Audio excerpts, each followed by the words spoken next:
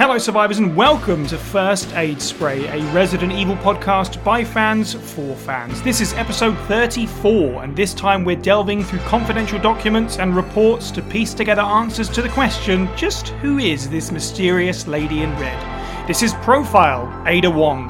My name is Syniac, you can just call me Sy, and joining me on the panel this week, sorry about that, when I saw the microphone I thought you were another one of those podcasters. It's Fire Button Steve Valance.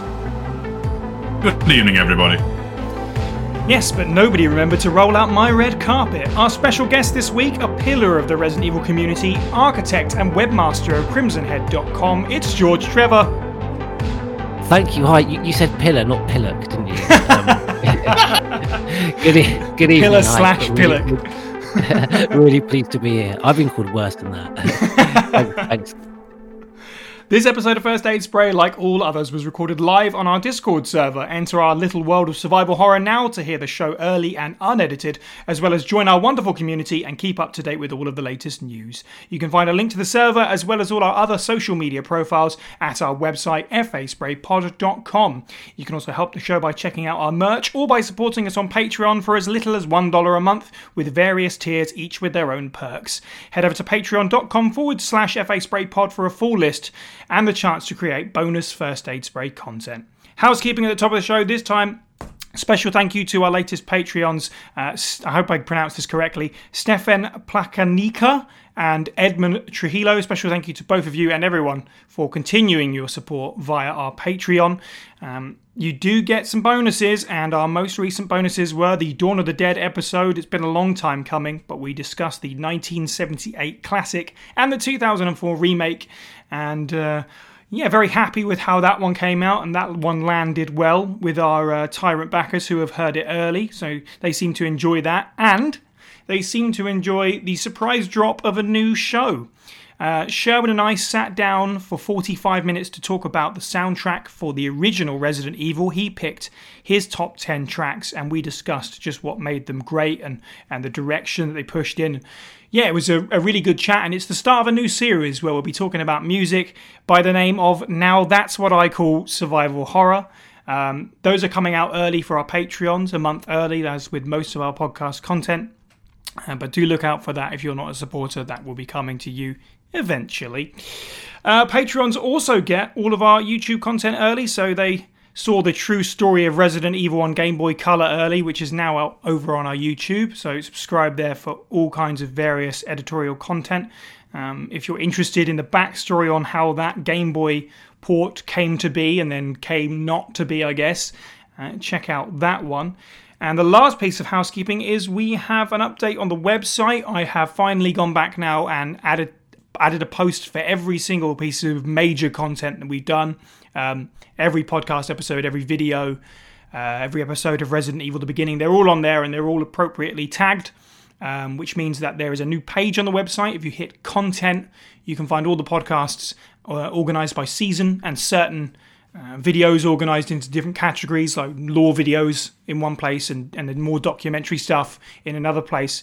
And also, if you happen to be on a page, say an episode of the show or a video about Resident Evil 3, you'll see in the tags Resident Evil 3, you click that, everything we've done where that's been a major subject comes up. So everything is appropriately tagged, and hopefully it makes the site a joy to navigate and to get through our massive back catalogue of stuff now. So let's circle around to guests. First of all, we've got a couple of important contributors to shout out. This is a profile episode. So, as always, we wanted to do something special with the file readings. And as always, our good friend Distant Memories has returned to write some original stuff for Ada Wong. So special thank you to Distant Memories 1996 and to Bryn Curry for reading those. Please look forward to those in the show. A special, a big thanks this time, because those came together in such short order. I gave them such a harsh deadline, and they both did splendidly.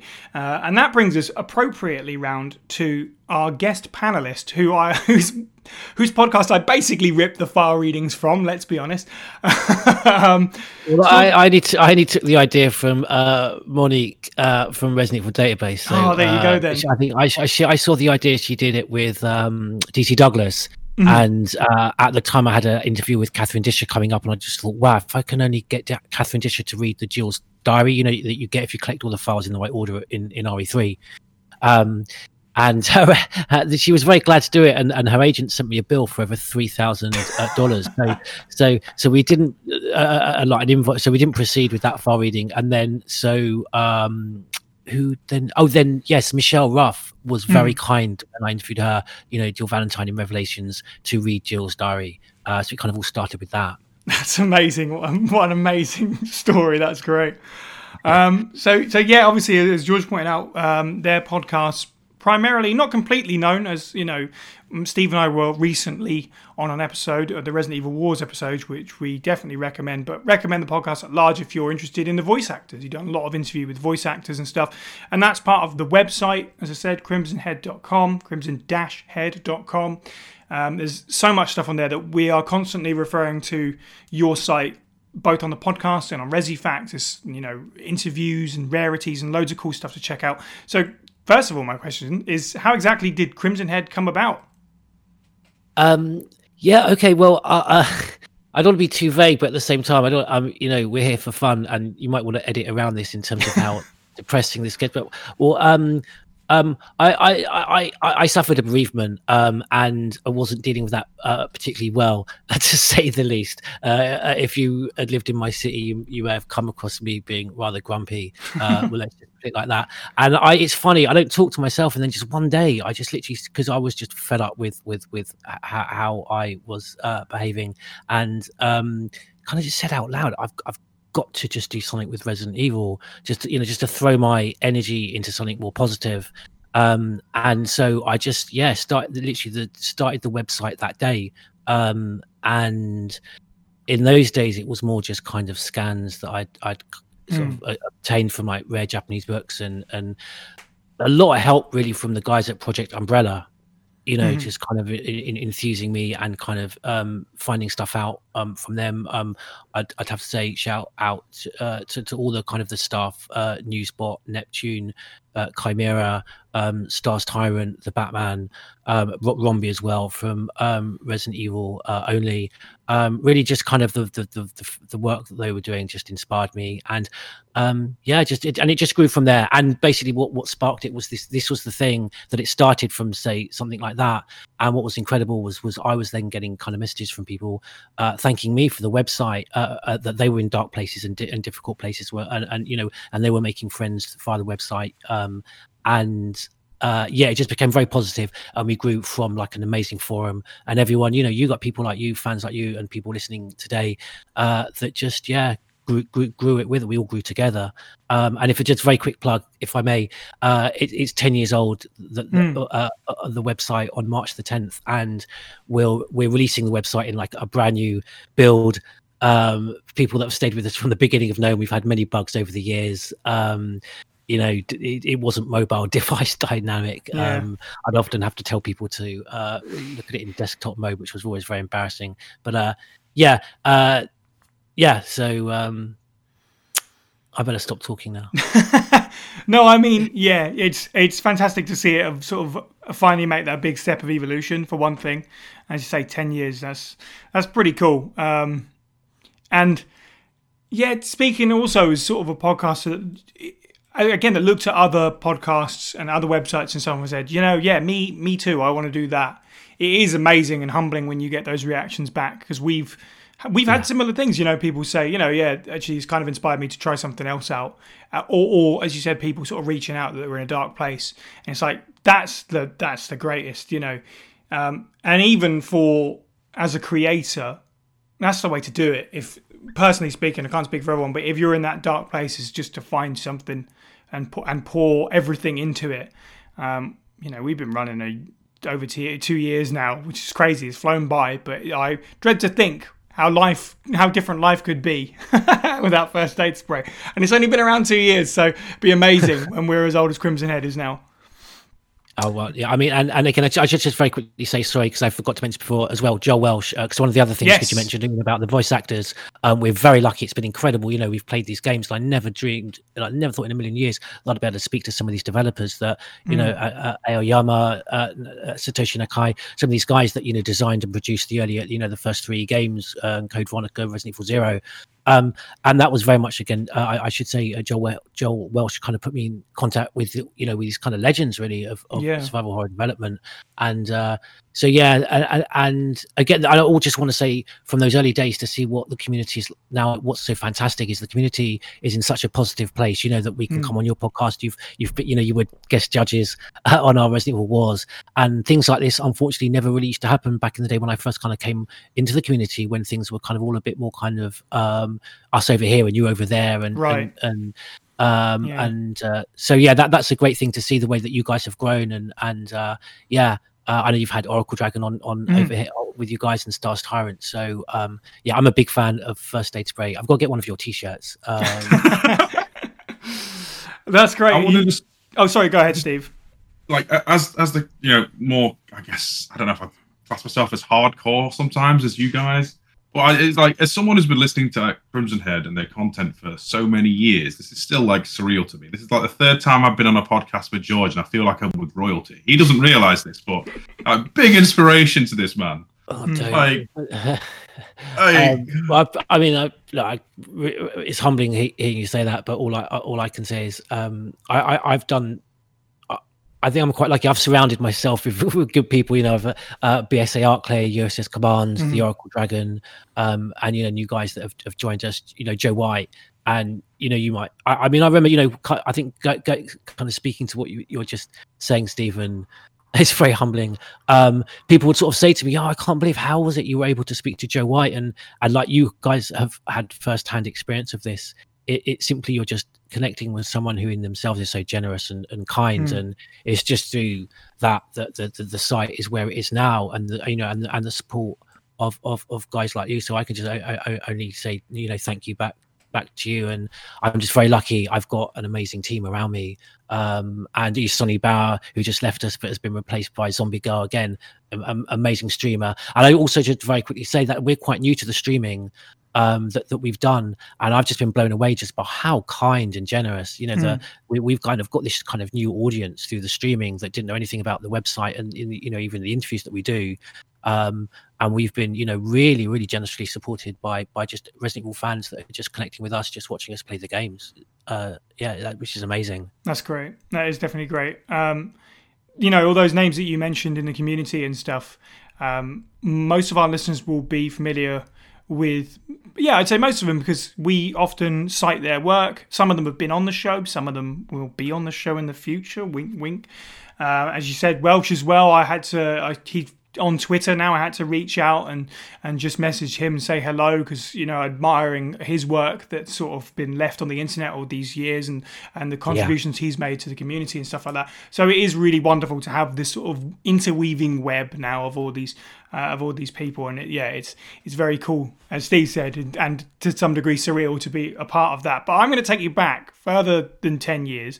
I want to know, how did you discover Resident Evil? What was your first Resident Evil experience, and what sort of, where did the love bloom, I guess? Well, I was a big N64 guy. I used to kind of just scream and shout about how good it was, all the PlayStation people. Because it's just showing my age. I just loved the sort of 2D brightly colored sprites that you kind of had, like the Sega Mega Drive days, and so when you had like these 3D models on PS1 that for me just were quite ugly looking, and so I kind of missed out. That's why I was an N64 snob. I think that's the easiest way to put it. And so missed out on all these early games. I didn't know about Resident Evil until it came out on that huge weighty cartridge as Resident Evil 2 on N64. And so I put it in, and I just, my God, so quite an experience with that kind of 3D environment. I'd sort of missed out on video games the last couple of years before that. Just blown away. I can remember walking into the RPD for the first time and just looking around me thinking, Jesus, as we explore this, it was the exploration that got me, and the atmosphere by that music. I'm so pleased you're championing the music. The music just got me as well. So huge curiosity to go back and play the first one where it all started. And around that time, the GameCube had come out. And so actually I played the remake as the secondary game before I'd actually got to play the original. Right, yeah. And obviously, like many people, remake just blew me away. The save room music, just the atmosphere. Again, a lot for me is the atmosphere and the feeling. and I kind of missed out. Just my origins aren't really with being a law guy. I mean, I can remember halfway through the first game, I think seeing Wesker in the Residence and noticing, oh, that's not, and thinking that Wesker and Barry had been the same person for the game. I don't know if that's. And also, I listen. Maybe I'm being a bit harsh on myself. That must be, we're going back to because it's funny how blurry it looks going back compared to the remaster. Because I put in the GameCube version the other day to see what it looked like. On one of those older TVs, and yeah. So I was just immersed in the atmosphere, kind of like I was all into feeling like I was walking around a haunted house, basically. I wasn't so much into the virology and the lore part of it, but I can remember also being very enthused by the fact that for me it was the first that there was, I could like stack it up in my GameCube collection, because around then that time they re-released the ports of 2 and 3 on the same day. I think 1999 each back in like around 2002. And around about that time, and I remember everyone going mad about the fact that video game reviewers go mad about that it was just a straight port without any, any improvement. So I played my first dealings with 2 and 3 were on the GameCube, and I just loved the fact that it was a continuing series, and I just had remake 2 and 3 and Code Veronica, and then 0 on across the GameCube, and that I loved. That for the first, I was playing this narrative that continued. I always think definitely at one point the GameCube really was a wonderful place for Resident Evil. It's got every one of those classic stories on it, as you say, 1, 2, 3, 0, Code Veronica, and 4. They're all on there. Just like what a wonderful time that is. And just today, in fact, is just looking at my shelf and just seeing them all next to each other. It's lovely.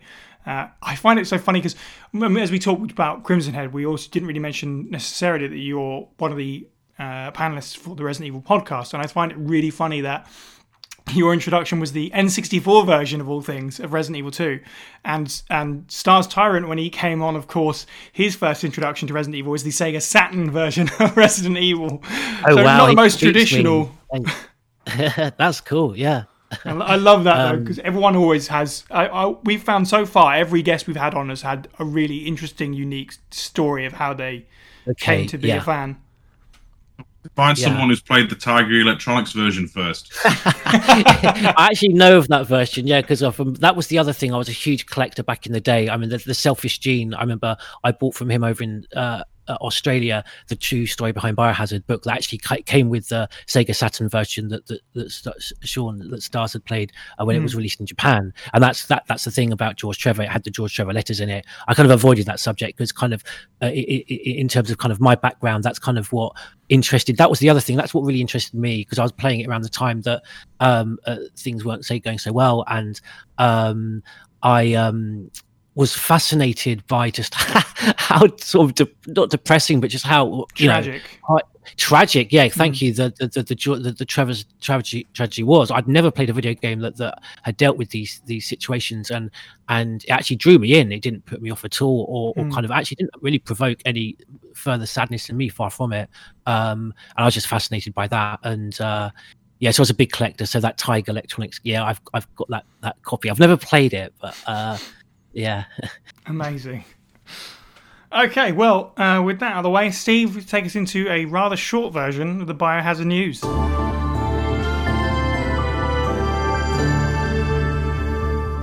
Resident Evil 2's 2019 reimagining is now tied for the second best-selling Resident Evil release, with the original Xbox 360 and PS3 versions of Resident Evil 5. Yeah, it's a good time for sales, isn't it? Not too long ago we were talking about how RE7 became the best-selling game of the series, and RE2 is rocketing right up there, because RE5 in that seat, that number one seat for so long, it's slipping now. 7 and 2 both, and you got to think Resident Evil 2's only been out 2 years. Mental. I mean, whether it was a perfect remake or not, Resident Evil 2 is still like a cornerstone game. As the topic of this discussion, the amount of iterations of Resident Evil 2 really across the entire franchise is staggering. So yeah. A polished remake that, hits more marks than it misses, I can see that, taking things to the next level in terms of sales, especially during a lockdown when people need stuff to do and they keep hearing about a really cool spooky game. This is true.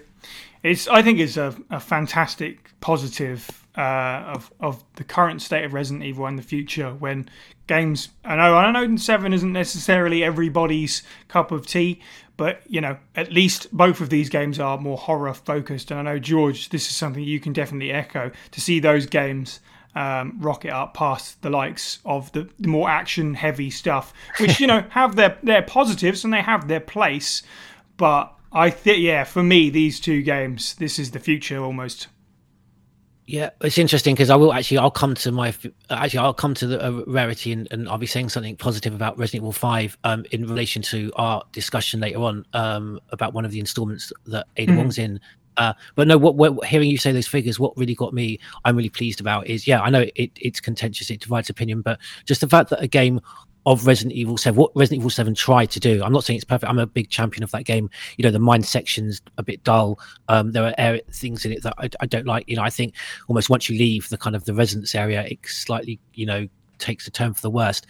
I'd have loved a much larger kind of Spencer Mansion sized version of that. But no, just what it tried to do and what it did for kind of at least half the game. I'm so pleased that Resident Evil 7 had the sales that it did.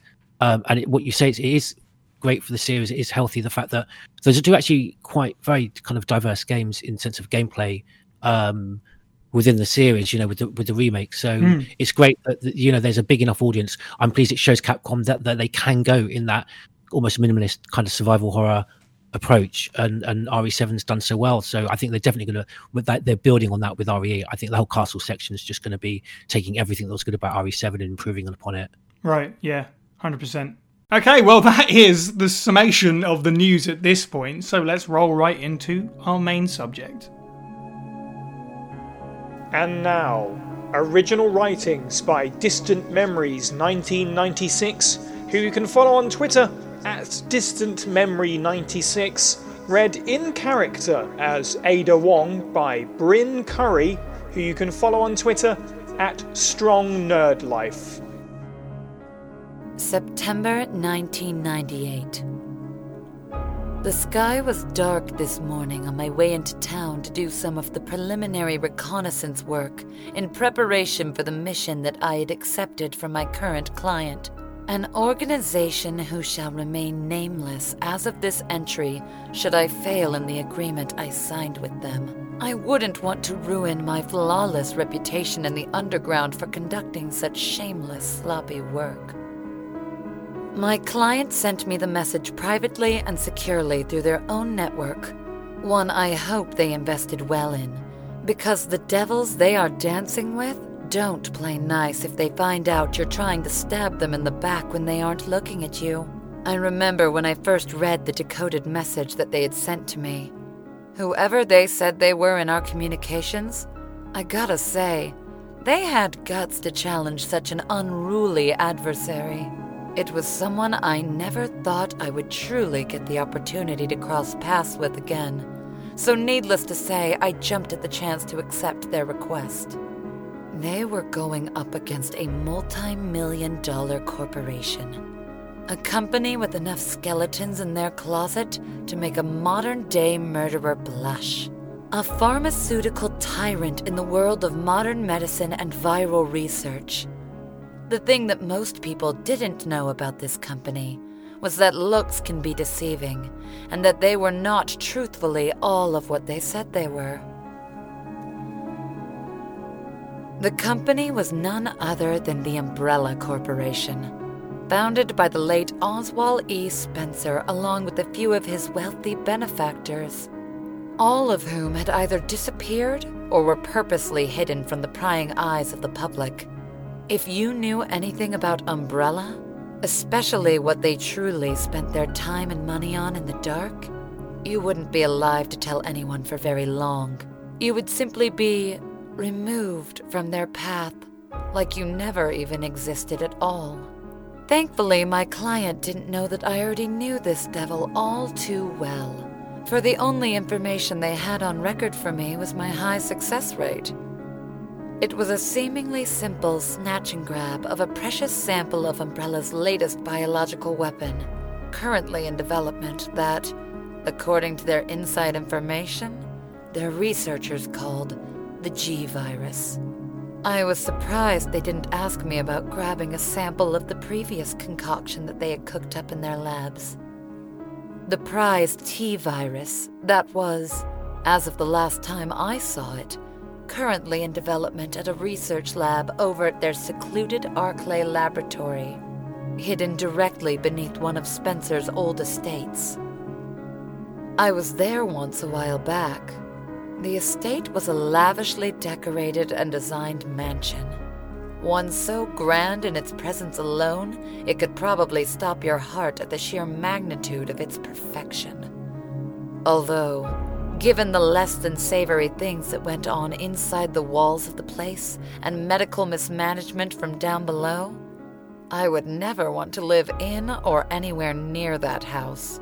Spencer spared no expense when it came to building that old mansion.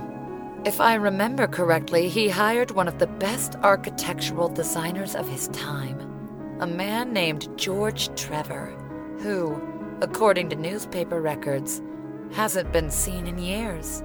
I wouldn't be surprised if Umbrella got to him, knowing how ruthlessly they conduct their business. According to the intel I received from the organization, the G-Virus sample was located somewhere deep down in one of their massive laboratories beneath Raccoon City, a small Midwestern town with the kinds of secrets that don't make the travel brochure. My client made previous arrangements for me when I got into town. I'd say that I could thank them for their efforts, but in truth, I could have booked somewhere much nicer myself than the dump they found in the area. They walled me up in some disgusting motel just outside of the city, a dumpster fire of an establishment that should have been condemned. A dirty, cockroach-infected shack that the owner, Mickey, called simply a day in Raccoon. I didn't dare sleep in the bed. I definitely didn't like the idea of contracting something off of their used sheets, so the couch in front of the small television was where I spent my nights after sightseeing in Raccoon City. The mission on paper seemed to be one of the easiest jobs I'd ever been assigned. Compared to the countless ones before it, this one was clear-cut and to the point. It was all laid out by my client, carefully planned and calculated. From the early scouting to the exact moment of action when it went down, all the way to the final extraction point after the job was successfully completed. I was to meet someone from their organization at one of Raccoon's well-known hotels they called the Apple Inn, so that they could discreetly collect the sample and pay me the money in cash for the job. One would say that I was working as a spy, although I think that the word spy is a dirty word, often misunderstood by those who use it in conversation. I like to think of myself more as a senior intelligence specialist, in a manner of speaking. After all, I'm just casually finding my way into one of Umbrella's esteemed laboratories, taking a little look around the place, and permanently borrowing one of their new creations. It sure doesn't sound like I'm spying at all in my book, so they should be delighted to know I'm doing them such an honored display of respect. I'm sure they won't even know I was there. And our main subject on this podcast is Ada Wong. This is profile episode, what are we on now, 5? And we are getting through to major characters with many, many appearances and quite convoluted backstories in some way. I'm looking at my introduction here, and I've got like 3 paragraphs to read. I've tried my best to shorten it down, so bear with me.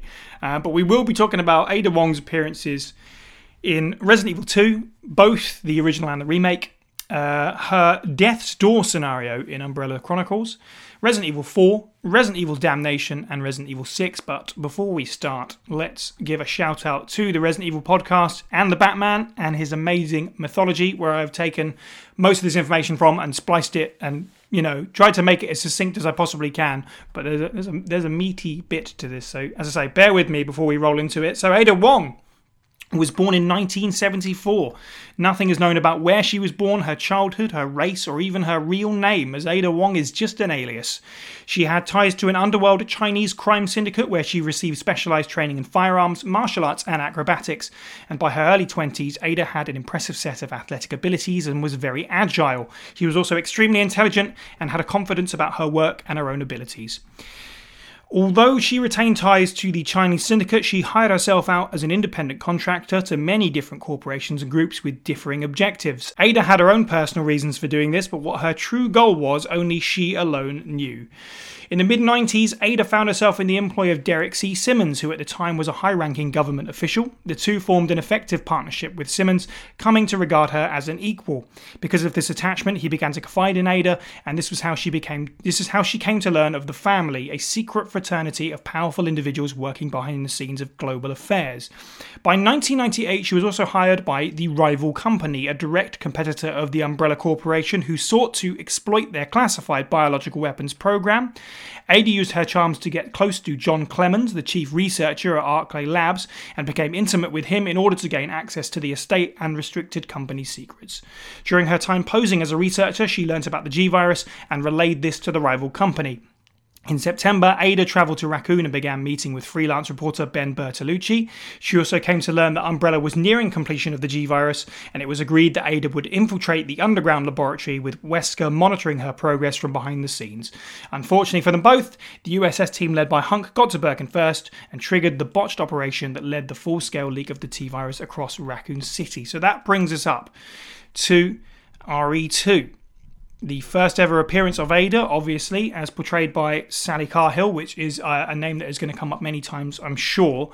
I suppose my first question is, for those of you who remember playing this game for the first time, perhaps, and I was definitely too young to remember my first playthroughs, right? I don't really have an answer for this. But Steve, when you played RE2 for the first time, did you believe her cover story? Because, of course, you encounter her in the Leon playthrough, and her whole thing is, I'm looking for my boyfriend, John, which kind of obviously doesn't turn out to be true. But at the time, when you played it for the first time, do you remember just kind of going along with it? Or were you already, rubbing the chin and going, It was very much rubbing the chin, but there was also, I remember reading a lot of promo magazines and stuff about RE2 before it came out. And obviously I don't know if it's part of her cover or anything, but I remember her being implicated as a journalist. I don't know if this is true or just some fluff for a magazine, but there was I remember these articles and they'd have little bits, tips about stuff going to happen in the game, with a pop-up of Ada Wong saying some random trivia about the game in development, subtitled Wong on the Spot, number 1 or 2. So right. They really went in hard, as Ada Wong is this undercover journalist. And then when I get to play the game proper, not a thing is mentioned about it. So yeah, there was that. And then there was the fact that, even a young, idiotic Steve still could put 2 and 2 together that Ada is the name of the person who was in the RE1 file. So this person is not on the level. See, that's good memory. That is. Yeah. I remember strange things. You ask me, directions, I probably will direct you the wrong way. Just go the exact opposite where I tell you. If you want to know where this single pack of bullets is, hidden obscurely in Resident Evil 2, I will know. Yeah, I can testify to that one as well. My special abilities are weird and anachronistic. GT, do you remember sort of what your reaction was to the Ada cover story the first time you played? Yeah, I think first of all, it's quite taken. I mean, her whole performance.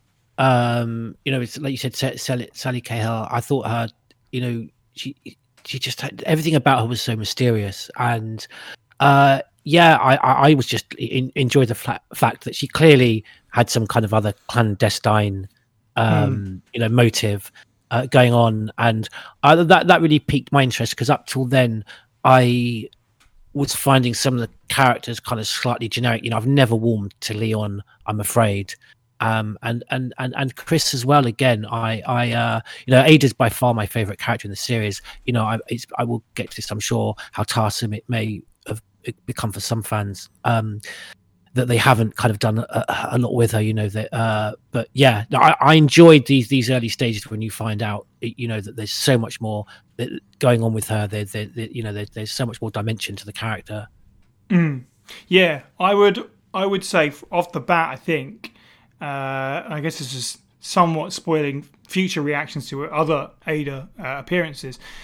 This might be the most interesting one. Not necessarily my favourite one, but I think this one has the most layers to it, essentially. Definitely. Yeah, because you've got this cover story, as Steve said, that sort of relates back to the original Resident Evil as well, and a particular file, which is a wonderful through line. And the way that it sort of unwraps and you come to discover the truth as well is really interestingly done. And obviously it's the same thing with the remake, where it's kind of handled by another character, and it's almost kind of like, oh, you know, who do you believe? As I say, I don't really remember my first time playing through this game, so my memory of Ada has always been having all the revelations already out in front of me. But yeah, I remember her being a very important key character, a very good standout character from the game. From a game, as I say standout, but everybody stands out from the game. That's the thing. She is as solid a part of this cast as anyone else, I would say, which is fantastic, because Resident Evil 2 is such a strong cast, top to bottom, and not just Leon and Claire for me and Sherry, but you know, even stuff like Brian Irons, who, you know, beloved, and even Kendo. Why not? You know, all the characters in this game I love, and this is she's much more interesting in this than some of her other appearances. I can say that much. Just hearing you now, like you say, the cast of Resident Evil 2, these characters, it's amazing. I mean, Kendo is, you know, when I've been, again, you know, lucky to interview some of these actors, and I want to champion their performance, and so during the interviews I go to put, you know, cutscenes of the dialogue, and Gary Crawford, who was Brian Irons and Robert Kendo, when I came to him, I was shocked how little dialogue Robert Kendo has, and you think, and I mean, Dario Rosso. I mean, I know fans in the community who are just literally following the series just because of Dario Rosso, you know, has like a few lines. And how many emotions and images now, when I say that name, does it evoke within you guys? The file, you know, I just think that the tragedy that he when he bemoans that no one will know about this great novelist. I'm getting sad. I'm welling up for Dario now, thinking about him. But and hardly any lines of it. It's incredible, that cast. And I just want to say, Resident Evil 2 has my favourite Ada Wong moment across the series, when Leon. And this might speak to the fact that, you know, the limitations of the time of the graphics, of the polygons, that they had to work with what they had, and maybe moments of gold for me like this wouldn't maybe have happened if they had more technology available to them at the time. When Leon sort of halfway through, sort of they're running through towards, I think, the sewers, and Leon says, "Oh yeah, you know, hi, I'm Leon. You know, our RPD members, like, kind of showing off." And just the character model for Ada just looks at him like I don't give a f-, just shrugs her shoulders, like, doesn't introduce herself back to him. It's like, well, I couldn't give a f- who you are, basically. But that's kind of another moment that you clearly realise, because if she was who she says she was, that she would want to invest more in that relationship with Leon as a kind of a protector, as a police officer. But you clearly know from the start that she's above his kind of level, kind of, she's definitely is kind of dominant over him. But then what's interesting, well, as you say, the layers, that then she actually shows herself in a very kind of, you know, open way. You know, she opens up to him in a way that we clearly, in that, going back to that moment where she shrugs her shoulders at him and just kind of slaps him down like a puppy dog. You get those other moments with them, but yeah, we'll come to that, won't we? Yeah, you know, I can see what you're saying about almost not being enthused by Leon's character. For me, I guess, you know, if he went through the whole game sort of being how he is up before he meets Ada, I could take it or leave it. It's really when he meets Ada and their interactions that his character really comes into its own, almost. And because you get this sort of back and forth, he's trying to be heroic, she's not really that interested. Of course, everyone's favorite, right? Ada, wait, and Leon being like, you know, why doesn't anybody listen to that? That might be my favorite Leon line in the game, is, you know, why doesn't anybody listen to me? Just that pairing in that game, they make each other sort of glow. Yes, you reminded me of actually probably my favorite Leon scenes. Yeah, I kind of it's kind of she provokes the kind of the character moments that are great about Leon, and we'll come to it. That I think that's one of the few things that I actually like about the remake of 2 is I think they did that really well. The way they kind of played on that relationship and showed those scenes. They played, I think Jolene Anderson and Nick Apostolides did a great job together, particularly the emotional scenes that you were just talking about, Sai. Yeah, definitely. Yeah, and obviously Leon is definitely the most important character that she interacts with. So to that end, Steve, what do you think of sort of their relationship in this game? I'm going to be mean, I suppose. It feels like we've showered lots of praise on Ada, but to say how long-standing this relationship between Leon and Ada is going to be, it feels like it accelerates rapidly. Although saying that, everyone else has like Ada Wait and all these things. One of my favorite scenes is Leon B's Ada's death sequence, where they're literally having basically a heart-to-heart and talking about how, I'm just a woman who fell in love with you and all this. Whether that's like hokey crap for the sake of it's like a cheesy video game script or not, it still like hits me a little, when Ada's quote unquote dying in Leon's arms and the whole place is going to explode. There's something very touching. It's like one part where it feels like it's been accelerating rapidly to get to this point, but this point is a significant moment in time, if that makes any sense. Like yes. The relationship comes on fast, it hits the brakes at the weird point, but that point is still satisfying, I suppose is what I'm saying. One thing I think they, in a great way that they avoid it kind of being cheesy, because I could get very quickly sort of down that route of just turning my away from that sort of stuff. It's kind of the layers and the little kind of details again you get these games from that era, because I didn't notice it. The Oracle Dragon pointed out to me that the gun that Ada points at Leon at the end of RE2, if you go to examine it after her sort of supposed death fall, it's empty. I don't think I ever actually went to check the gun out myself, but just a little thing like that, so you realize, actually the gun wasn't loaded. It's just a little thing, but there's those kind of things build up and build up and build up, and you get just kind of a much more layered and like nuanced performance. Well, just kind of narrative and character to go into that, and those are great moments that maybe done differently would have been a little bit more cheesy. They just aren't. Maybe I'm being a bit uncharitable to it. RE2 is still my favorite Resident Evil game. Like there's no if or buts. So even if I criticize it, it's only from a lens of having walked this path so many times. Yeah. Otherwise, I think Ada is genuinely a little bit hampered by the fact that we're going to get into it probably by the RE6 era, but she defines herself a little bit too much by her interactions with Leon. At least that's the germination of that point right now. Mm-hmm.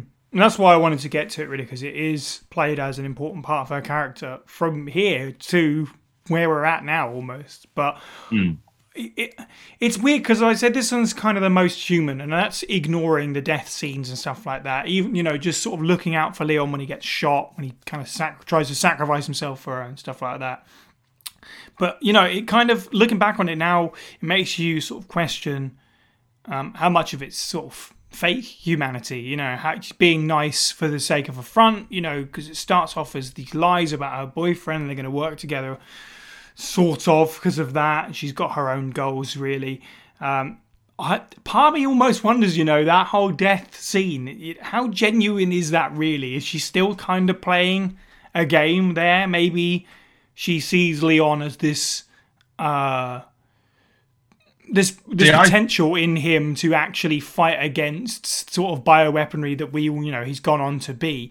Maybe what she's sort of thinking is, if I give him this moment and die in his arms, that's going to fuel this future hero. I'm completely off my rocker with theory here, but I'd say it's something similar. I would have said it's a case of this place is going to blow up very soon, and I may not know this man very well, but he tried to save my life, and I'm kind of attached. And rather than drag him down, I'm going to let him go by, giving him something to fight for. This is why I love her character so much. The fact that we're even having to ask that question, that she comes with that is, I think, is great. And No, I mean, she's quite on the level at the end when she, makes it clear, that's why I told you, to go. I think, and they are, like you say, they're quite short interactions. So in the short space of time they're together, but they have these really impactful experiences. I think any two human beings, in a normal situation, but place them in like a zombie apocalypse. I think they kind of even become more heightened, those emotional moments. So I think she was sincere and genuine at the end. When I think about the sort of how when Leon gets shot and again, I think she was this cold professional, and the fact she even falters at the end when she's pointing a gun at Leon, I think again is another sign of her sincerity. Yeah, I would agree. It's just a wild theory, to be honest. I think you're right, because there's some stuff, and we'll get to, that certainly touches on the idea that it's genuine. Otherwise, we wouldn't really see this pairing just keep cropping up, for one thing. But this is definitely the one where it feels the most genuine. Speaking of deaths, are we all in agreement that the Leon B death makes the most sense, right? There's no like the Leon A death where you just fall into the endless pit. I always thought established she hasn't got the grapple gun until like exactly, yeah. See, so I think that was an argument at the time when it came out, where it was, that's an extra tick in the column of Leon B as the canon entry, obviously, until we got to RE. Was it 6 that made it confusing? Either way, I know that there was a long debate, and I remember playing it at the time and looking at the two deaths and being like, one of these is a bit. Yeah, it's a bit extreme. Like, it could lead to like a water sluice or something, but I'm sure the impact of that height would still turn Ada into a pancake. Yeah. The epilogue file shows there's like an injury, isn't there, on her hip? I think on her side. Yeah. Looking, and I think I can't recall. Is she is she kind of thrown into the when she stood? Is the impact like on her side? Could Yeah, I think she hits it. I think it's mostly sort of her back. She gets thrown back first into it. So, but still, arguably, that could make sense. Right. In Death's Door, her character model is more consistently messed up and damaged with relation to being thrown into a console than just falling off a cliff from a shoulder shot. Not to again beat the Leon B horse, but lady got smashed into a computer. I loved that because actually sort of cramming in revision for today, and one of the things that I noticed because I loved Umbrella Chronicles but hadn't played it for quite some time, is it's great that she really is the character model, the bandages and bloodied bandages all over her body, and I kind of like that. I think the red dress is iconic and it's great, but it gets a bit sort of camp and almost Z Nation-esque when you're expected to believe that in RE4 and not so much in the remake of 2 that she's running around. Actually you see her injured quite badly in the remake of 2, but we'll come on to what they did with her in RE4. So let's talk about performance a little bit before we hop to the 2019 version. As I say, it's Sally Cahill, who, I mean, cards on the table. She is my favourite voice actress of the lot. I would imagine, I am fairly optimistic that's a generally held opinion, and that isn't to put anybody down, and we'll definitely get to the others. Just every ounce of the right, I don't know what it is, just everything that you need Ada to be, she pulled off. Sort of the suaveness, the almost kind of sexiness, if you like, the mysteriousness. She has her badass moments when she's kind of like arguing and fighting with Annette and stuff like that. Just a fantastic range and everything that the character should have been. I think the dialogue's written really well for her, but it's the performance that brings it over the edge. Yeah, her voice is amazing. Like you say, it just certain voices match certain characters. I knew before I even saw a picture of Steve, I knew he had a wonderful beard, just from that voice. And with Sally, one thing I just recall in an interview, she said that if she's that sort of the imposing kind of, she kind of softens it almost with, and she said she wasn't scared in coming forward in sort of adding that kind of sort of sexual element to it, but in kind of a an independently kind of strong way. Yeah. If she wants someone to get out of her way in a queue, she kind of puts on her Ada voice. It's like, excuse me, can you get out of the way? And she says it in her best Ada kind of almost slightly intimidating way. So I thought it was very funny. But yeah, she speaks to the fact that there is so much like nuance to her performance. Which you really needed, from those different, the cold, take no by that, because that's the thing you get from her, irrespective of what she says about the boyfriend and everything. Just her whole body language and tone of voice gives off like she's far more deeper, more professional than that, and therefore far more significant reason. But then you get obviously those moments of emotion and softness, and Sally's brilliant in all those moments. Indeed. Steve, can you thoughts on Sally? You see, that's the thing. I think every Ada actress is in their own way special, but Sally, there is no. It's like comparing Optimus Prime to any lesser Transformer. It's not happening.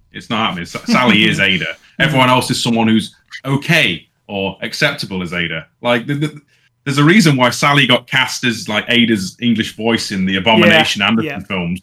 Yeah. I was going to bring that up as well. Yeah. Oh yes, of course. Yeah. She's the only actor from the games to reprise a role in the film. Admittedly, just the voice, but yeah.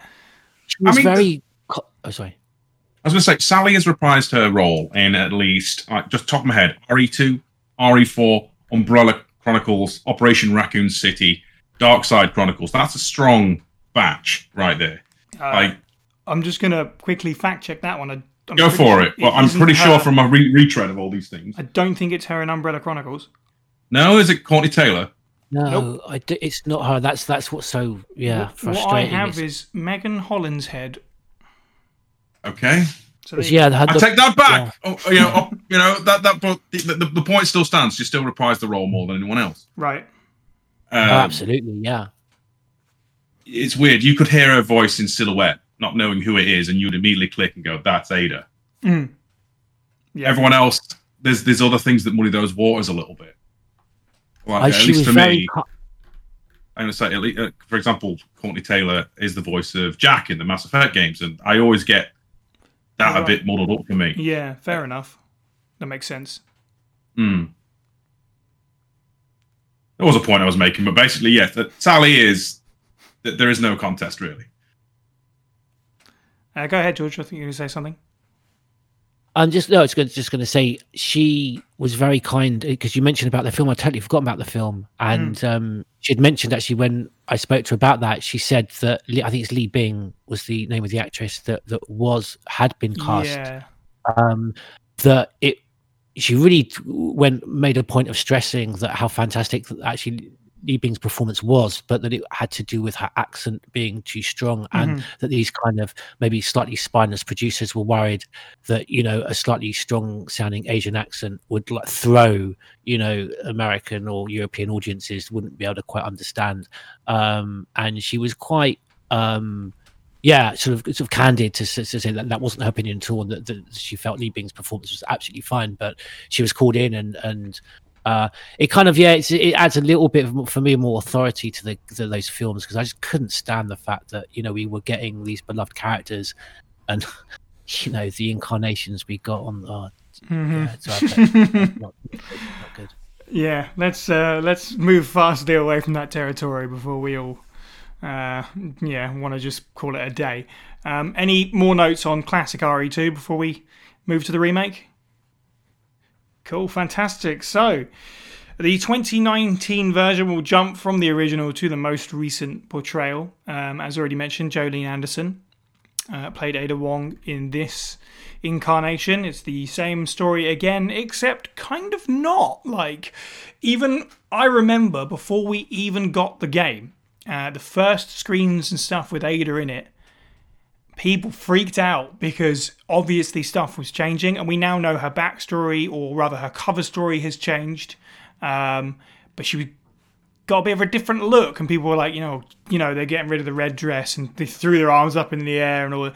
No, she's just got sunglasses and a coat because she's Inspector Gadget, I guess. I don't like. What an Showing amazing! your Does age anyone there, remember yeah. that? No, but does anyone remember the reaction to that? Like, just pop back in my head. from Political watching this. correctness gone mad, I believe was the. Well, of the quote. course, yeah, exactly that. I just I never liked Inspector Gadget, by the way. Is that why you didn't the like music? the Annoyed me. That theme tune annoyed me, and I didn't like the animation of it. I'm not here to critique that, am I? No, that's right. Yeah, no, it was very unsubtle. Yeah, we had this very subtle, nuanced, portrayal in the original. And my God, with all the technology around them, could they not have just? And what a fantastic context to put that into, which they just, I think, failed. Unfortunately, loved Jolene Anderson's performance, particularly, in those more emotional moments. I think her and Nick were fantastic. But yeah, it's not Jolene's fault. She has the audacity to not be Sally Cahill. She speaks highly. These things have to move on. We loved Sally Cahill. It doesn't speak to Jolene's performance. It just speaks to our love of Sally's performance. That and because I love these characters, I kind of do, romantically want to see the same voice actors as they do so more in Japan, much more in Japan, repeatedly. Whereas here, it's just a flip of a coin in terms of where the production company is, or but I would have liked to have seen Sally continue. And that Macintosh all business was ridiculous because it just completely killed the whole subtlety of we obviously we knew that she was there for clandestine purposes, but retell the story. There were many people coming into the narrative for the first time, and that was big missed opportunity with there. Right, yeah. Wasn't it like a 1.5 callback to a degree? Wasn't one of her outfits going to be that big coat? I know she obviously was at one point Linda with the white lab coat, but I've heard people say that. I've never actually double checked that one myself, but it could well be, considering the number as sort of callbacks to 1.5 concepts and stuff in the game. But she basically walks in with a massive sign on her head saying, "I am a spy." Yeah, I'm exactly. Dodge Youth. It's ironic though now because everyone was kicking off about, shall we say, Ada's outfit being a bit, I don't know what the right word, but not very sexy. Right. And then when the coat comes off, she's arguably wearing a lot more, I want to say, uptown, clubby, classy, sexy dress compared to her original incarnation as well. So choke on that one, you people who complain on the internet. Yeah, that'll show them. Yeah, that got him. But so it's a weird change. I guess it works better if she turned up and said, "I'm looking for my boyfriend wearing that." That would be an even bigger red flag. I guess maybe if you're an FBI undercover agent in some universe, sure, you're going to dress up like a cartoon character. But it's very X-Files. It is very X-Files. Yeah. In terms of the cover story change, I'd like to hear people's opinions on that one. I'm still sort of undecided on what I actually prefer because nostalgia and everything, and as we said, the through line to the original game, I love the idea that she's using this previous experience with her, using this guy to get information. In her mind, she sees this person, she thinks, oh crap, someone else, let's come up with something immediately out of her mind. Oh, I'm looking for my boyfriend John, boom, just go from there. But in this one, it's almost like she sees the police uniform, this guy who's in trouble as well, he's getting attacked by zombie dogs, so he's not overly capable, at least not compared to her. Maybe he'll fall in line and I can use him to sort of pursue my own goals in this evening. He'll probably respond if I say I'm FBI. And she just got Leon's character before she'd even heard a word from him, which I actually kind of like that. And maybe the problem is then it's stronger for Leon's character and less strong for Ada's. Maybe that's the issue. Steve, out of the two cover stories, do you have a preference? See, this one's a difficult one, really. If we'd had an interaction with Ben where there's like a confrontation that maybe tries to eschew some of the lies and then he gets off by the tyrant, might have worked better for me. I do think as a overall through line, and the fact that it's referenced multiple times throughout the remake's plot, the FBI thing is pretty strong. But the fact that it's not connected at all to the original games through the John story is a shame. Mm-hmm. Like, I would have preferred the original one, but I can appreciate 2019 trying to be a bit more in the narrative as to why she's doing this for Leon. Mm-hmm. I mean, she's even got a cute little FBI badge and everything. So that's true, yeah. Can't complain at that. Yeah, that's true. I did forget about that. GT, preference? I suppose in terms of the relationship with Leon, like as a couple, I prefer actually, funny enough, the one in remake. I just think it, gives opportunity for more interaction and better interaction between her and Leon. But just in terms of I love everything about the originals, and also just for just that classic thing with the interaction with John, having to use it as the password, and also one of the things, because I'm a big fan of the old Wildstorm comics. And you've got one of the early editions, you see Jill entering the room where John is writing his I think it might be John writing to Ada, but I just like, again, I like the fact that there are many layers to the narrative that you can see retold in different ways, and so you've got that in the comic as well. So I just kind of hanker back to the original, but I think you're right to point out that size that kind of it does add more to the kind of the canon narrative what you get in the remake. And as you said, the dialogue that those two have, a lot of it is almost about that relationship, because Leon's excited in a way to we can report them for all they've done and stuff, so it lended something new. Ada's name is slightly less significant in the original remake as well, isn't it? It's no longer I don't think it's like much of a password, or is it? Or is it she's still the password, but Cell and Mole? That's the one where it changes, I think. Yeah. There won't be much of a through line anyway. Well, it's a word of a file, isn't it? Yeah. Yeah. I mean, don't get me wrong, this is the Resident Evil community, so if there's a single file somewhere, someone will have written a document fully going into and analysing every single bit of it, and power to them. Yep. But same token, the FBI core story works. It does work, yeah. So, I guess her personality in this one... I don't know, in a rewatch, I felt like she was less arrogant in this one. Which now thinking about it seems like an odd word to use. I don't know, how do people feel about the version of her personality in this version of events? George, let's start with you. You said, it's interesting. She said sort of more arrogant. I think that definitely comes across, but I think that's the direction probably Jolene was given. In terms of sort of wanting to distance herself and to make it clear from the start, what the hierarchy was between her and Leon, and that's what kind of is then interesting. She's like knocked down with each kind of human interaction that kind of diverts her from her, her real role of being there. It just knocks her down a peg.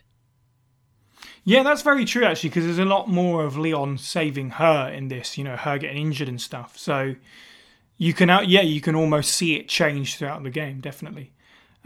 Steve, what are your thoughts on the differing personality, even if you see it that way or not? I do. I've got to be honest. I feel like whereas old Ada, or classic traditional Ada, I don't know how you want to say this, original Ada is more professional, cool.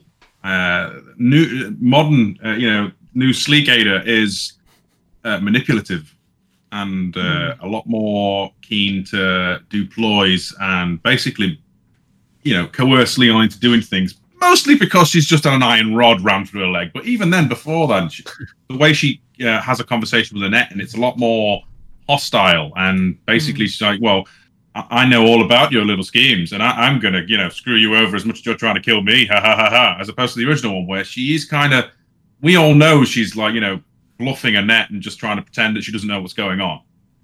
It's a very different approach. I was going to say, it's a refreshing take, although in my head, it feels like the Ada we see in Remake 2 cannot ever possibly become the Ada we see in the future. Well, that's probably my own personal bias speaking. I feel like the Ada from the Ada that we see in Remake 2, in my head, does not stack up as a through line for the way original RE2 will lead. But that doesn't mean it's a bad Ada. Compared to like any movieverse character, it's still pretty strong. And I think we're probably going to get there. So I want to pull the pin out of that grenade. At some point, someone's going to say Ada's the closest thing we have to an Alice. And I would say that's a little bit harsh, especially when you look at Remake 2. Bloody hell.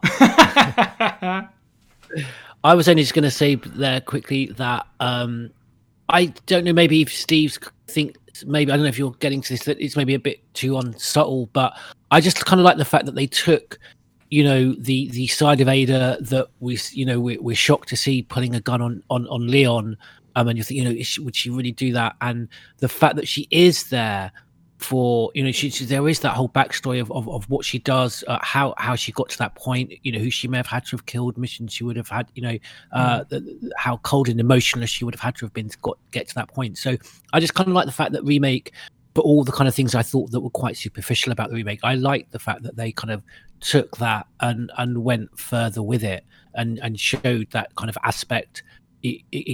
I don't think too exaggerated. I don't know if that's maybe what Steve was thinking, but I like the fact they kind of went with that. I mean, so that moment that there's like the moment when they're kissing the train, and then the actual face off on the bridge in remake 2. I love that moment.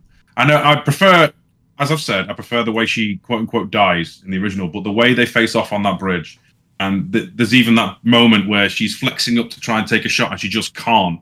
You know, that is fantastic. Like, you know, as opposed to, I mean, we never get that kind of confrontation if we go with Leon B route, because she gets shot and then smashed into a console. It's not quite the same.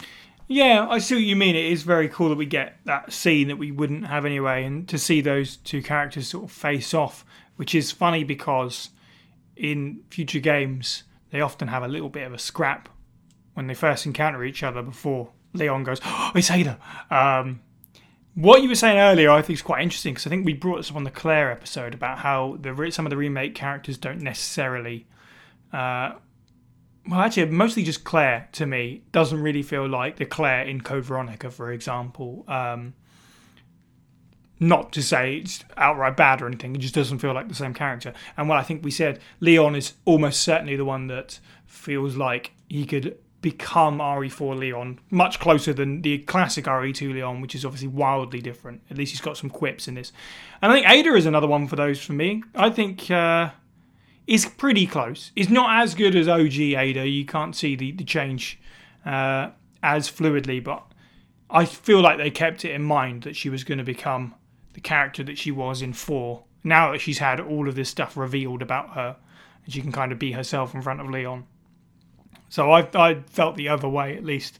So lastly, on Remake 2, the portrayal, as I said, Jolene Anderson, just to see where everybody ranks this one, how they feel about it. For me, quite simply, this is my favourite Ada actor who's not called Sally. I thought she did a fantastic job.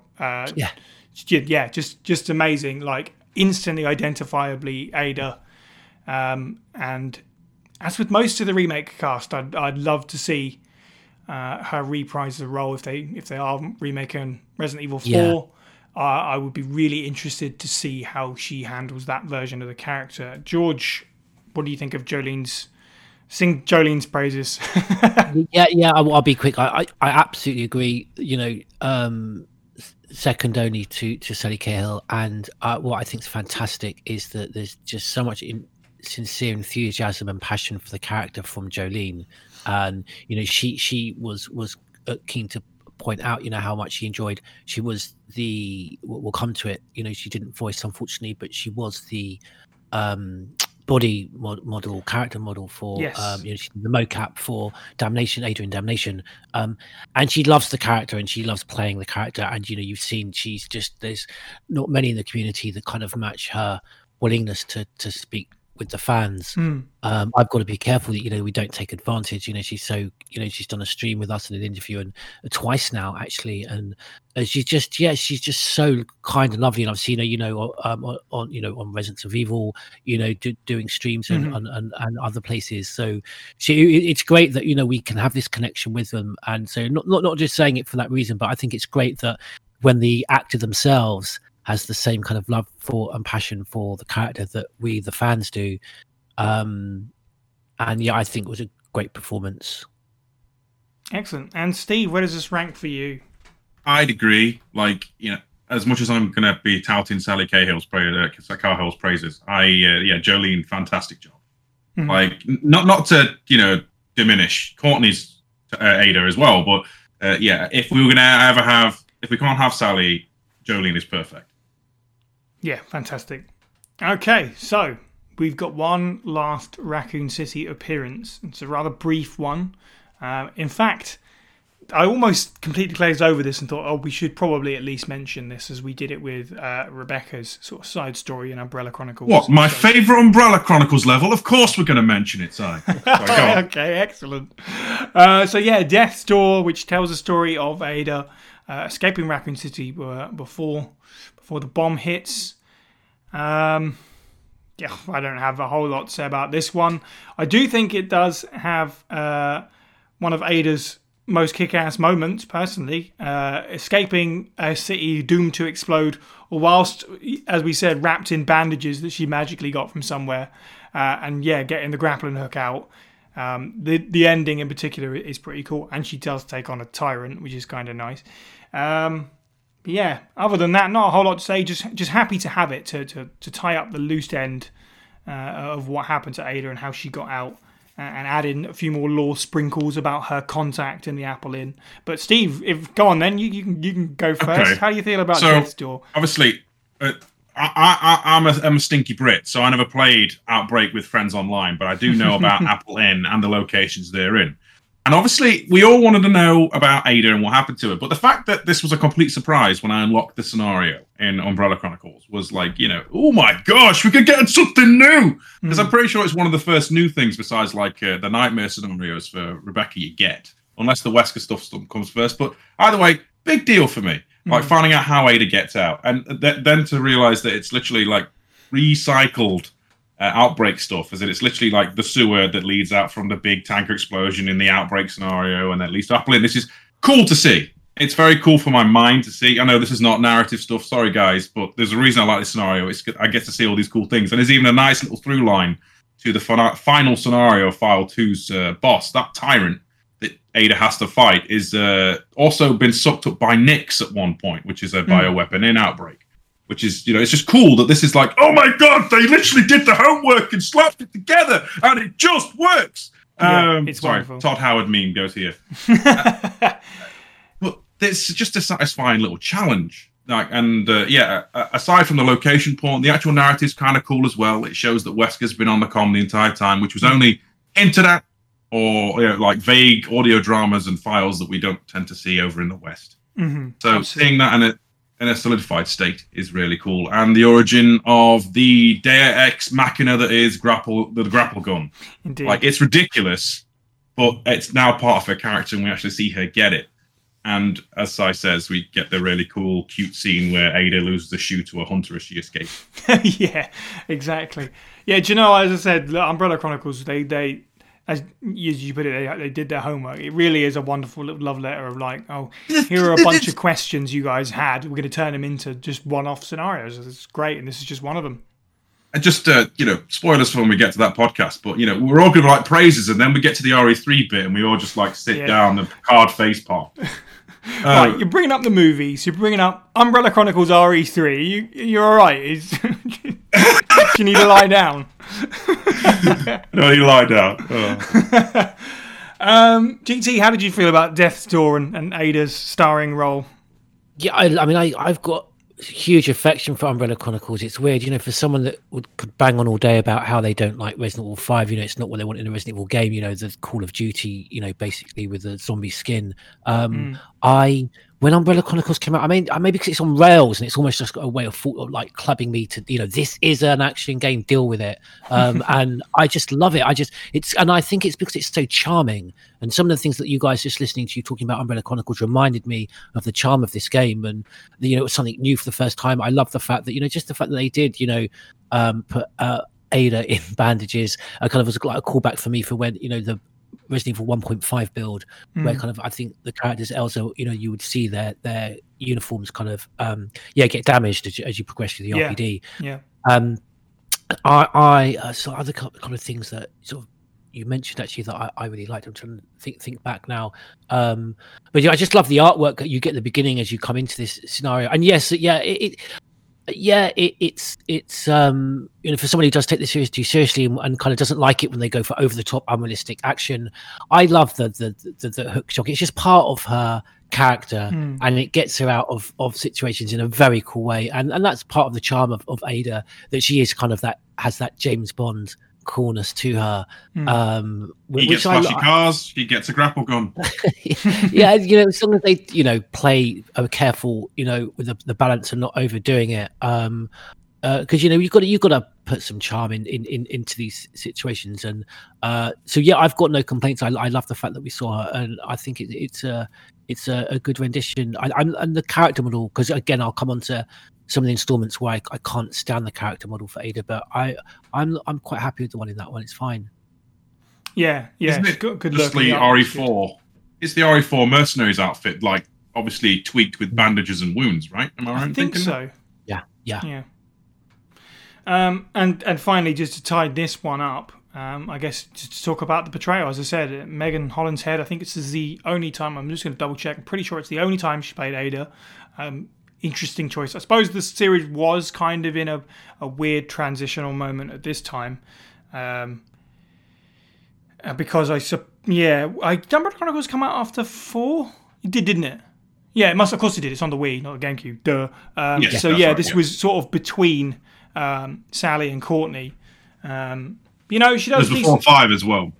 Yes, but yeah, she does a decent job. Good for her to be the first person to play that character who's not the original actor. Did a decent job. There's not a whole lot for her to do. It's quite short. I think it's the only one of these extra unlockable scenarios that's only literally one level, if you like, or the rest of them are in parts and stuff. Decent job. Steve? Good enough to convince me it was Sally. So I'll take that point. Yeah, right? So true. And George, any thoughts on Megan's performance?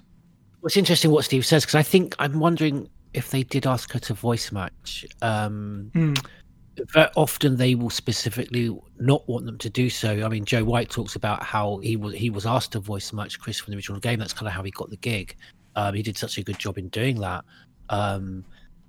But yeah, I'm trying to think back, because I haven't played Umbrella Chronicles for a while. I was looking at some cutscenes earlier, and I think it's not bad. I would have to say, I'm not overly a fan of kind of the and again, it's not to the actors' performance. You don't know what they're directed by the voice director, but I do prefer this performance over the one that we get in Resident Evil 6.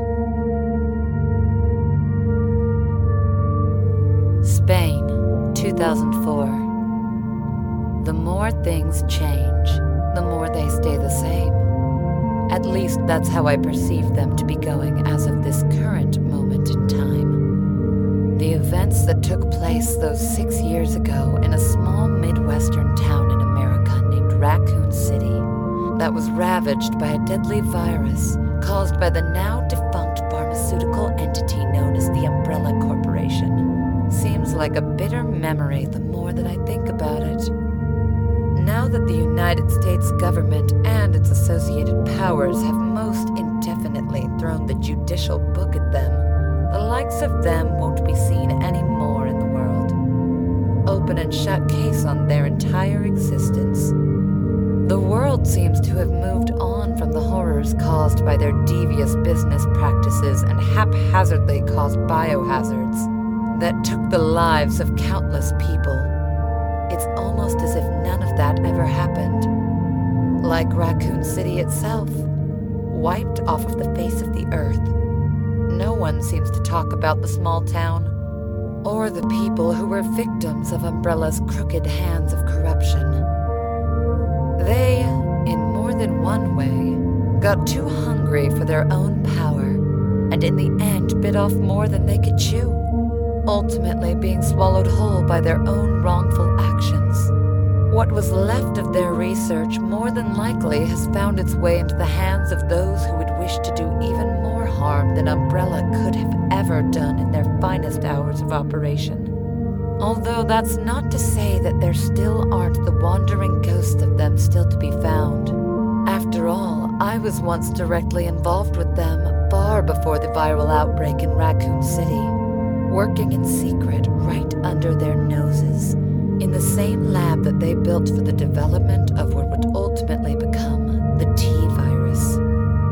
The ones not under their watchful eyes and molded by their hands, like myself, had been courted and employed by the man who had built his own organization, whilst Umbrella was showing signs of breaking down. Albert Wesker, a man I met many years ago, alongside other researchers such as John Clemens, who at the time thought he knew me, when in fact no one truly knew who I was down in that lab. They all had no idea what my plans and goals were as we worked together, and I used John to get closer to the secrets of the virus.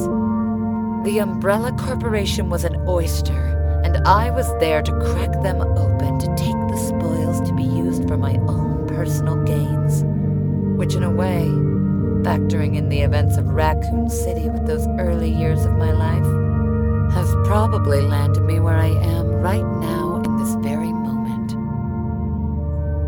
My current mission brings me to some cold rural spot in Spain, ordered to investigate the story of a local cult which has birthed itself into existence out of the darkness they came from, the Los Illuminados, which, when translated from Spanish, becomes the Enlightened in English.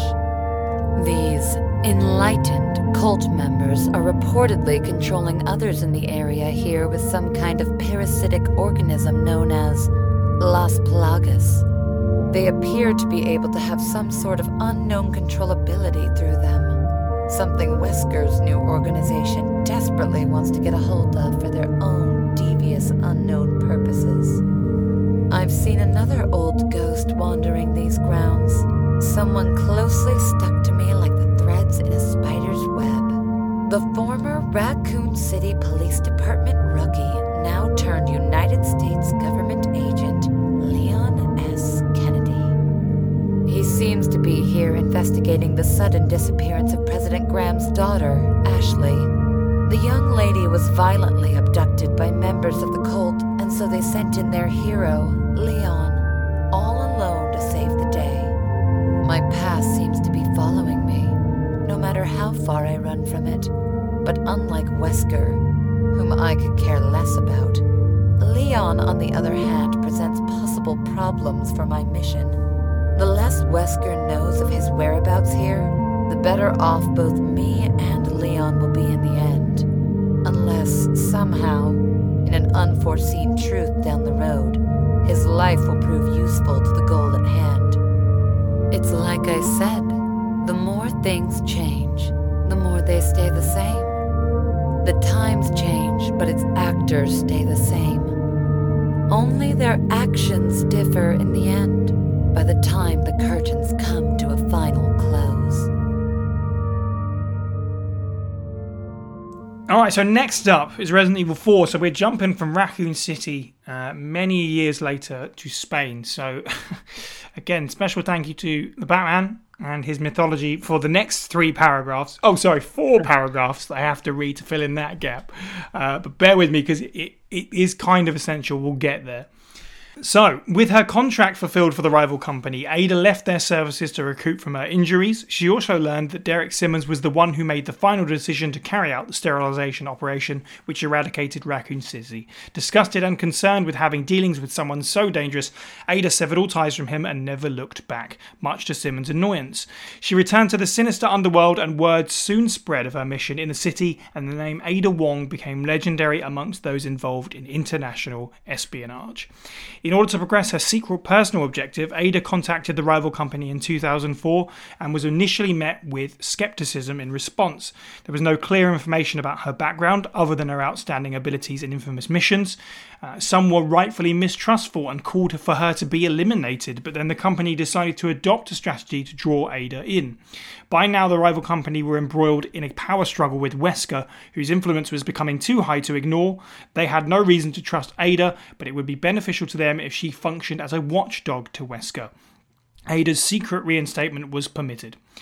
Egotistical and self-confident, Wesker was planning a takeover of the rival company and appointed and personally chose people as his followers. With Ada, Wesker perceived she had a character he liked and skillfully built an alliance with her to put her under his control. But Wesker was no fool and correctly assumed that his own movements would be handed to the top brass of the organisation through Ada. Her true motivations remained secret, and with everyone so focused on Wesker, she had infiltrated them for the second time to get closer to her own personal objective. It was during a routine mission that Ada intercepted an email from a researcher named Louis Serra, pleading for help and protection. This was how the rival company came to know of the Las Plagas parasite. It was in possession of a cult known as Los Illuminados. The rival company quickly determined the parasite possessed high potential for military application. Louis contacted Ada again and begged her to take him into protective custody. The rival company wanted samples of the parasite, but Wesker also desired them. To halt his relentless ascension to power, the organization's top brass demanded any recovered Plaga sample be returned to them, and then Wesker should be prevented from acquiring it at all costs, and this was Ada's ultimate loyalty test. So she was sent into Spain by the rival company, but also by Wesker at the same time, to kind of work each other. This is where we get deep into the weeds of all these multiple corporations stabbing each other in the back and working against each other. And we have Ada working on the inside yet again. And I think this is almost the beginning of the real mystery of Ada's true purpose, if you like. So Sally came back to play Ada. And we talked about how she represented a through line. And in a way, for me, she does the similar thing. Her character is slightly different, and we'll talk about her personality change. But if you compare her to someone like Leon in RE4 and his RE2 version and how different that is, she, in terms of characters, is kind of the one that's tied to the original story for me in a weird way. Even though she's doing something completely different, she's the recognisable one compared to Leon's sudden character change. How did everyone feel about Ada's portrayal? Any changes that you may or may not have felt? Did you feel like this was the right direction for them when you played Resident Evil 4 for the first time? GT, what was your reaction to RE4's Ada? My relationship with Resident Evil 4 is complicated. To say the least. Yeah. It's high, just highs, without going to boring audience with the details, highs and lows. In many respects. My heart was with Hookman and the Castle versions before it. But so actually, having said that, really pleased that we were getting, because that was some character that wasn't part of the Hookman and the Castle narrative, that we're getting Ada Wong again. So pleased that they're getting that character back. So pleased reprised role by Sally. And obviously, we with hindsight, we weren't aware of the narrative that was placed over this by Resident Evil 6, which I absolutely yes, I hate. So obviously we're looking at it at a perspective of, again, in the shadows, is she an antagonist? Is she a protagonist? And I know that's been one of the huge disappointments for many fans of Ada, like myself, that Capcom never tied that story to a satisfactory end. I'm okay with 4. I love it, and I have the patience. I think they should have done it with 6. So I was quite happy for her to continue to have this kind of in the dark, in acting in the shadows. I had probably a highlight for me actually is Ada and Separate Ways in 4. Yeah, I would agree with that. I'm of the same opinion about pretty much all of that. I think that following on RE2, where you sort of learn near the end that there's more to this character after the sort of front that she's had up, I wasn't necessarily frustrated about a lack of answers. This is really when we get to see her inner element being mysterious. And I remember after the game feeling like, okay, we're going to need some answers about that at some point. They're setting something up. That's cool. Obviously, we'll get to that. And yeah, for me, I think this might be my favourite Ada of the lot. Steve, how do you feel about RE4 Ada? Base RE4, as in the GameCube version. Originally, it's nice to see you, but why are you here? Mm-hmm. And then the PS2 version of Separate Ways came, and I thought, oh my god, she's the main character. She doesn't even know it. Yeah. And I can't fault it. Like, there is Ada's personality, the way she carries herself, the fact that she's like on some weird spectrum of good to bad in the Resident Evil universe. She seems to be veering more on the side of good while doing dodgy things now. Like, I know she's getting a sample for #bad people, but she's also screwing over Wesker while still trying to save both Ashley and Leon when she doesn't need to. She really doesn't need to. But actually, one of these things when we get to the RE6 chapter is something I want to mention, really. In what apparently is going to be a single-person defense, is there's some kind of chaotic twist. Like, I couldn't have seen RE2, base RE2, or Remake 2 Ada trying to do some of the things she does, which is literally helping people. While she's still, like, she'll happily have a hand-to-hand combat fight with Leon for the sake of it, which seems almost like fun, or, dare I say it, foreplay. With the way that they flirt with each other. There's nothing to complain about, really. She's fun, and I like it. It's just a case of, in base GameCube version, she's just kind of there, and you don't really know why, which is, I guess, her character, but it felt a little bit off. And then Separate Ways fills in all those gaps while being a fun time. And you even take out a battlecruiser, single-handedly, in a red dress. It's fun. Actually, very important to mention Separate Ways, because, you're absolutely right.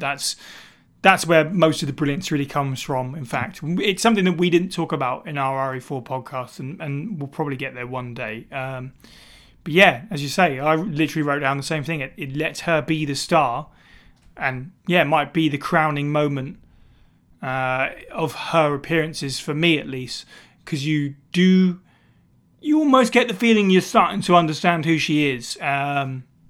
As you say, working with these bad people, but kind of undermining them. And again, we do have Ada throwing a magic weapon at Leon so he can save the day. Whilst their relationship isn't necessarily as connected or given as much time in this game, really, I should think, I would say. You at least get her doing that at the end, like, as you say, she doesn't really need to do, so that's nice. I mean, she didn't literally. She could have left them to die on the island and just gone, like, see you later, guys, bye. But no, she then throws a clearly prepared jet ski with a cute little key ring. Yes. Just to seal the deal, and Leon still saves her at the end from Sadler as well. So there is a dichotomy there where they're saving each other. So I guess that's fair. It's fair. Yeah. In espionage and spy games. Wesker also mentions in the Separate Ways cutscenes that it's like, we'll just let them fight. Neither of them are going to survive, especially because we're going to blow the whole place up. Yeah, Wesker wants Ada to kill Leon, and at no point does she even entertain the idea. No, exactly right. So, again, you get all of that from Separate Ways, as you mentioned. Man, I mean, that's pretty much it for me. All I have is it's great. I don't have many detailed notes, to be honest. I thoroughly enjoyed it. I really enjoyed the fact that there was an edge to her, I think, in RE4, Ada, even more so, you kind of were asking the question, how far was she prepared to go in 2? And, in 4, she throws down the keys, but at the same time, it's quite precarious whether Leon's going to survive that or not. And she just kind of leave him in the, proverbial, I know there's no swearing. And I kind of like that. And I really love the fact that she kind of intellectually, and I think in combat as well, just hands Krauser his ass as well. I love that. I love her interactions with Krauser. And I think just even more, he just serves almost as a vehicle just to put Ada on even a higher pedestal for me in terms of her abilities and she's working for Wesker, but at the same time, she again, you never quite know whether she's going to betray him, whether that even is her, who her true employers really are. So that's why, like you, I didn't lose patience with the fact that it provided probably more questions than answers. It's funny. Oh, go ahead, Steve. Not to jump in. Sorry, it's funny. George says that she's harder edged when I comparing her to her RE2 self, her Remake 2 self, and her base RE2 self. I kind of still feel like she's a bit more chill and having fun, in a way. And I would argue, I think she's just got confidence. She knows Leon's capable at this point and is confident in his abilities. Yeah, I just thought I'd chip in. Sorry. No, you're totally right. She's very much more leaning on the sort of like smoothness. She never seems to be that worried about anything. She's just like, yeah, I'm here, I'm doing my thing. I guess one question is, how do we feel about the introduction scene? Because I remember a lot of people played that and they were like, wait, Ada's alive, and Leon doesn't overly react to it. Like, it's not like a big shock or anything. And funnily enough, it's funny that we did Resident Evil 4 recently, because the Resident Evil podcast also put out their episode on it, and they took, I think it was one of the guidebooks or something, right? And it had all these sort of like chapters of story. And coincidentally, I read the chapter for that podcast for them about this scene. And it's really interesting how it's all written. It's, you know, like you said, basically like foreplay. And it did come across that way in this book, like this little bit of fighting and the heat in the air and all this stuff. But how did we feel about the Ada's not dead? I mean, as players, we already knew that. We see her throw the rocket launcher, but Leon's perhaps lack of reaction to it. George?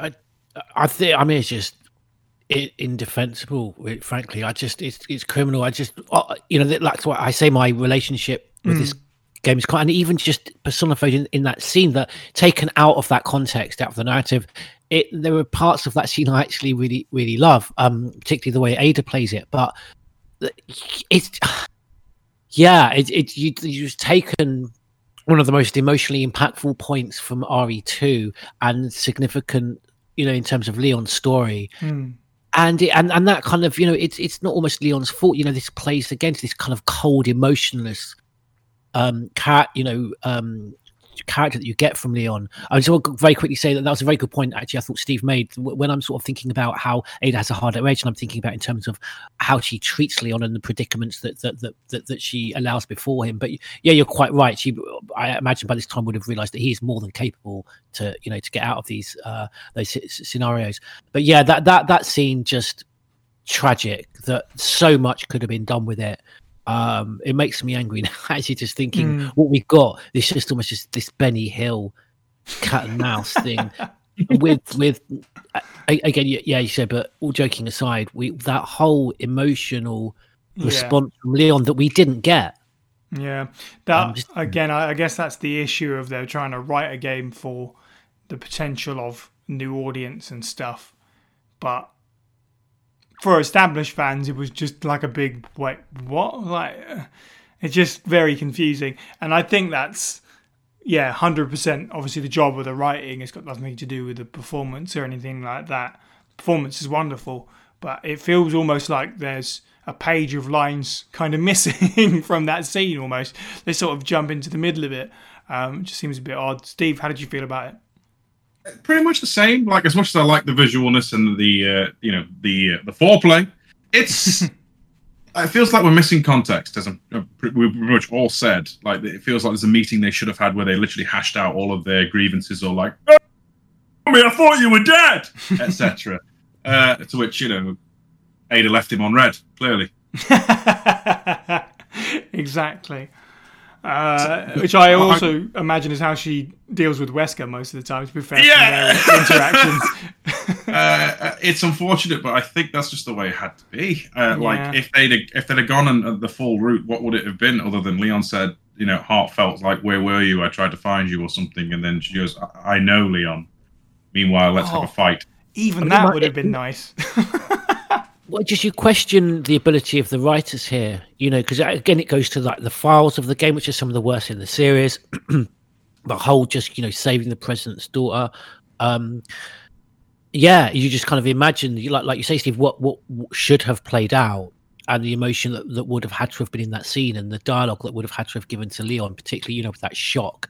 And you just think that where they left themselves at RE2, that emotional level they were at, and now they're just kind of giving off to each other, swapping like Bruce Willis, side one-liners. One-liners. Yeah, it's just it's terrible. It's tragic.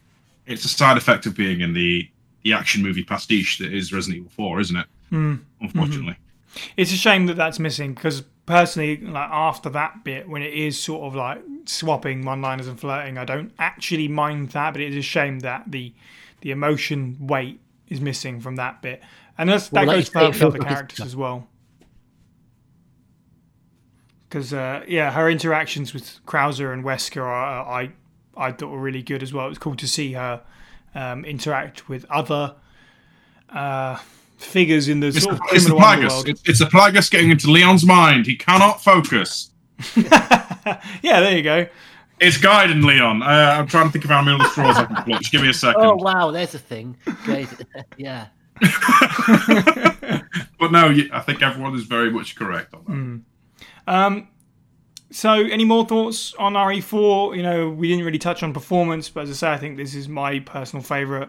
Again, Sally just really knocked it out of the park, and sort of the evolution of character, almost sort of like letting go of the shackles a little bit of her front and her lies, and just getting to be the true blue Ada Wong, and you just smashed it. At no point does she lie to Leon in 4.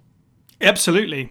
She's just there causing mayhem, and quipping jokes aside in separate ways. The only person she ever lies to is Wesker and Krauser, which is fantastic, I think, for the villain. I think it's actually a great performance. I think it, the criticism for that opening scene is, but you put it perfectly aside that it feels like there's a scene that should have gone before that, and there's obviously as well Sally Cahill gives quite a detailed reading with Incubate, Resident Evil 4. Have you seen the DVD? Yes, I'm aware. I know of what you're talking. I'm not sure if I've seen it actually. And she kind of gives like a commentary. Right? Yeah, she gives a commentary. It's kind of like a film. Resident Evil Incubate, Biohazard Incubate, it probably is because it's from Japan. It's like an art book, but it comes with a DVD, and on the DVD you've got this kind of like almost film of the kind of like when people put together a movie cutscenes of the game narrative. Yeah. And she gives a reading of kind of from behind the scenes. She talks about Las Plagas, about Illuminati, all of it. It's a great watch. Fans should definitely check that out. There you go, audience. There's your homework. It is currently on YouTube, and it's 2 hours long. So that's it's no Wesker's report. Is 20 it that minutes. Long? Bloody hell! It's like it reminds me of the Wesker's report. The way if you it seems like a meatier version if it's 2 hours. That's quite a lot. I don't remember it being that long. Wow. But RE4 has no law. Oh, there's 4. It's always set out as 4 videos, and each one is probably at least a good 10-20 minutes. But Resident Evil Incubate. Fantastic. Okay, so let's jump a few years into the future then. Ada Wong's so far only appearance in the CGI film, part of the Resident Evil canon. I suppose it remains to be seen. She may or may not show up in Infinite Darkness. But Resident Evil Damnation, first time that she's been portrayed by Courtney Taylor. There's not much to say in terms of I don't have paragraphs of introduction for this one, that's for sure. I mean, there isn't a whole lot here. She goes to it's the Eastern Slav Republic, right? This former Soviet Union bloc that's now its own country, trying to fight for independence and join the EU and all that stuff. Quite a politically charged film, to be fair. And Ada goes there posing as a member of the BSAA to investigate Plagas and potentially get a sample and stuff like that that's going on there. That's pretty much all they give you. There isn't a whole lot more to it than that. But from the off, when she's introduced, I kind of like that she's posing as the BSAA. I just thought it was kind of funny that she goes from kind of posing that she's working with Wesker to posing as one of the anti-bioterrorism units. I thought that was quite funny. I don't remember what my first reaction to her appearance in this film was, but I can imagine it was pretty much what my reaction was to watching it this week, which was she's kind of barely in it. She doesn't really do a whole lot, to be honest. Steve, do you remember your reaction to Ada's presence in Damnation? It's fundamentally the same. I'm waiting for the second cut of Damnation. Damnation separate ways to fill me in on what the hell she's doing there, really, besides just grabbing stuff. Now, it feels almost like she didn't have to be there, we know what she's there for. She's there to she's doing the RE2 bit. She's getting the virus for somebody dodgy. But it seems almost out of character with where she's got to on 4, where she's screwing everyone over, basically. I know she gets a Plagas and doesn't give it to Wesker. She gives the wrong one to Wesker. Wesker gets one bloody Krauser. But now it seems like she's just back to doing the dodgy stuff again. There goes Ada being a wrong un. Doing things for reasons you don't know. Yeah. I mean, she has a cool fight, but I mean, besides that one bit where where she flirts with Leon, and they imply that they have met again sometime when we haven't seen, there's not really much to it for me. Like, it's cute. She gets upset when the lady, I cannot remember her name, puts her suit. Svetlana Belakova, I think that's right. Yeah, it's almost like Ada's felt like, oh crap, someone who's better at martial arts kung fu than I am. Yeah, that scene is. Yeah, we'll talk about that. Yeah, no, you're right. It is almost like Ada by number. Almost, it's like she turns up, she does a flirt, she saves Leon at the end with a big explodey gun of some kind. If there's a checklist of what Ada has to do in a thing where Leon appears, she just does that. It's, it is literally like that. Just hit the notes of what's, lying about who you're working for, saving Leon. That's pretty much it. And then off she goes. George, do you remember your reaction to Ada in Damnation? Not as well as I should. Sorry, because I should have watched Damnation again today. In prep, I am sorry. And I remember, I found Damnation a little dull. It's not my favorite of the CGI films. Probably my least favorite, actually. Actually, no, I forgot about Vendetta. No, it's not my least favorite.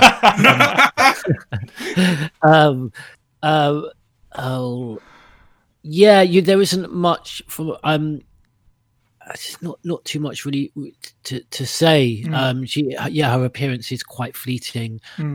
We get that thing at the end that I think is quite significant in terms of the Plaga, isn't it? I think it's meant to be she's handing something off to Derek C. Simmons, but then it kind of worked out that it wasn't in the end because it didn't really match up. Oh, good, yeah. I mean, I remember that was kind of argued to at one point, but. No, like you said, there's not an awful lot to say. Perhaps actually, if she had been in the narrative a bit more, I probably wouldn't have found it as dull. I just found it a bit charmless, a lot of that story. And so, I kind of definitely would have loved to have seen more Ada in it, actually.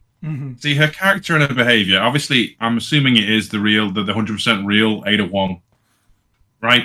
But this could have easily been Carla. And I wouldn't have really cared. Yeah, that's fair. Yeah. It doesn't feel like it has an impact on the wider canon, for one thing. And it doesn't really feel like it has that much of an impact on the actual story. Okay, so she saves Leon, but you can Deus Ex Machina anything and if you want. And she gets to have a hand-to-hand kung fu fight with the president of a country. It's bizarre. Like, that whole scene is so bizarre to me. I like the BSAA and I like the other bit, like you said, the one-liner about when are we going to carry on that one night, which is really actually quite a nice line, as is sort of inferred earlier about whether or not their relationship, her and Leon, is genuine. That's kind of what I meant. That actually kind of implies that there is some more going on that we don't even necessarily see. But that's the problem a little bit. Is like, it feels like she's in this because Leon's in it.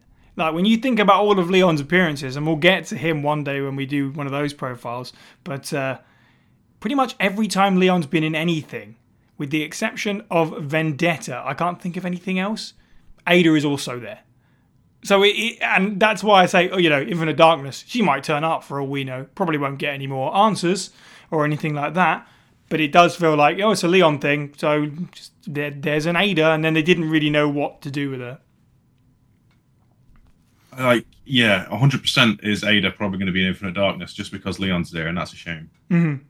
This is probably the quintessential, she is there because Leon, and it sucks because, as Sai is alluding to, there are questions about Ada Wong we would like to see at least hinted at or nudged into the direction of an answer, and this is just almost fan service, but in a really, really weak-ass way.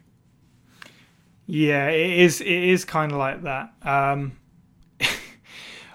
So this is where my frustrations begin, and kind of, I think there are people that are looking forward to this podcast because they know my overall opinion of Ada is a little bit shaky at best. This is where the frustration begins because adds nothing. Like I said, her personality and her series of events in this film are pretty much the same in a way as RE6. She wears something red. She has a sexy smile and she shows her legs off. She flirts with Leon, she shoots a big gun to save him, she has a conversation with a mysterious person, and then she vanishes. And as I said, after finishing RE Thor, I was like, oh, we're going to go somewhere with this. And the next entry in her story does absolutely nothing. And it only gets worse from here. On the plus side, I thought the performance was decent. You know, as I say, Courtney Taylor, this is her first time as Ada. She, you know, maybe not quite as smooth, loses some of the smoothness to her that Sally brought. It's funny in retrospect, and we mentioned this. It seems a shame that they didn't notice that Jolene would make a fantastic voice for her at this time, because she is the mocap for Damnation before she went on to be the voice. She might as well have done the voice while she was here, because it's not that many lines either. But, you know, Courtney did fine. Steve, thoughts on Courtney's portrayal?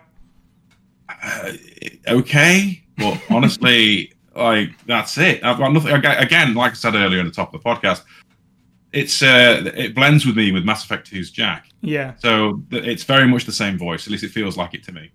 That's not a dig. It's just the way it seems to have rolled. Mm-hmm. It's okay. Doesn't feel particularly Ada-esque. Not that Ada's got a type, but it's it's okay. Yeah. All right. I'm afraid it's not the most detailed response. I mean, if that's how it makes you feel, I completely understand. If there's no more thoughts on Damnation, then we'll roll into the big gun that is RE6. We talked about RE6. We've only talked about RE6 once before on the podcast, really, which was in the villain special a couple episodes back, where we talk about Simmons and we talked about Carla, but now we're going to talk about Ada's sort of perspective and rolling it a little bit more.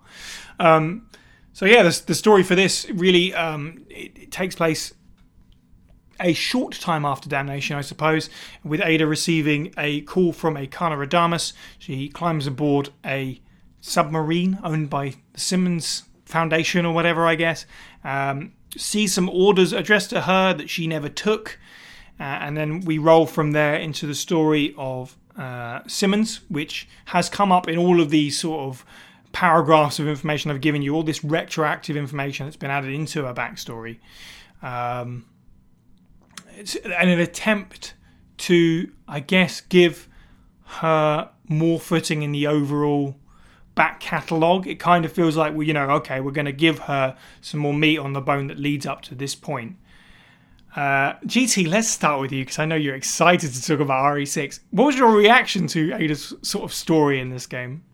Wow. Well, I have to admit, I haven't played a lot of RE6 because it's RE6. Because there's a lot of it. But going on what Steve said before, the performance in this as well doesn't feel, if Ada has it doesn't feel Ada Wong. And it's not just to say, you know, she has, you know, the audacity not to be Sally Cale. It doesn't feel, there isn't, it's a bit, it just feels a bit one-dimensional.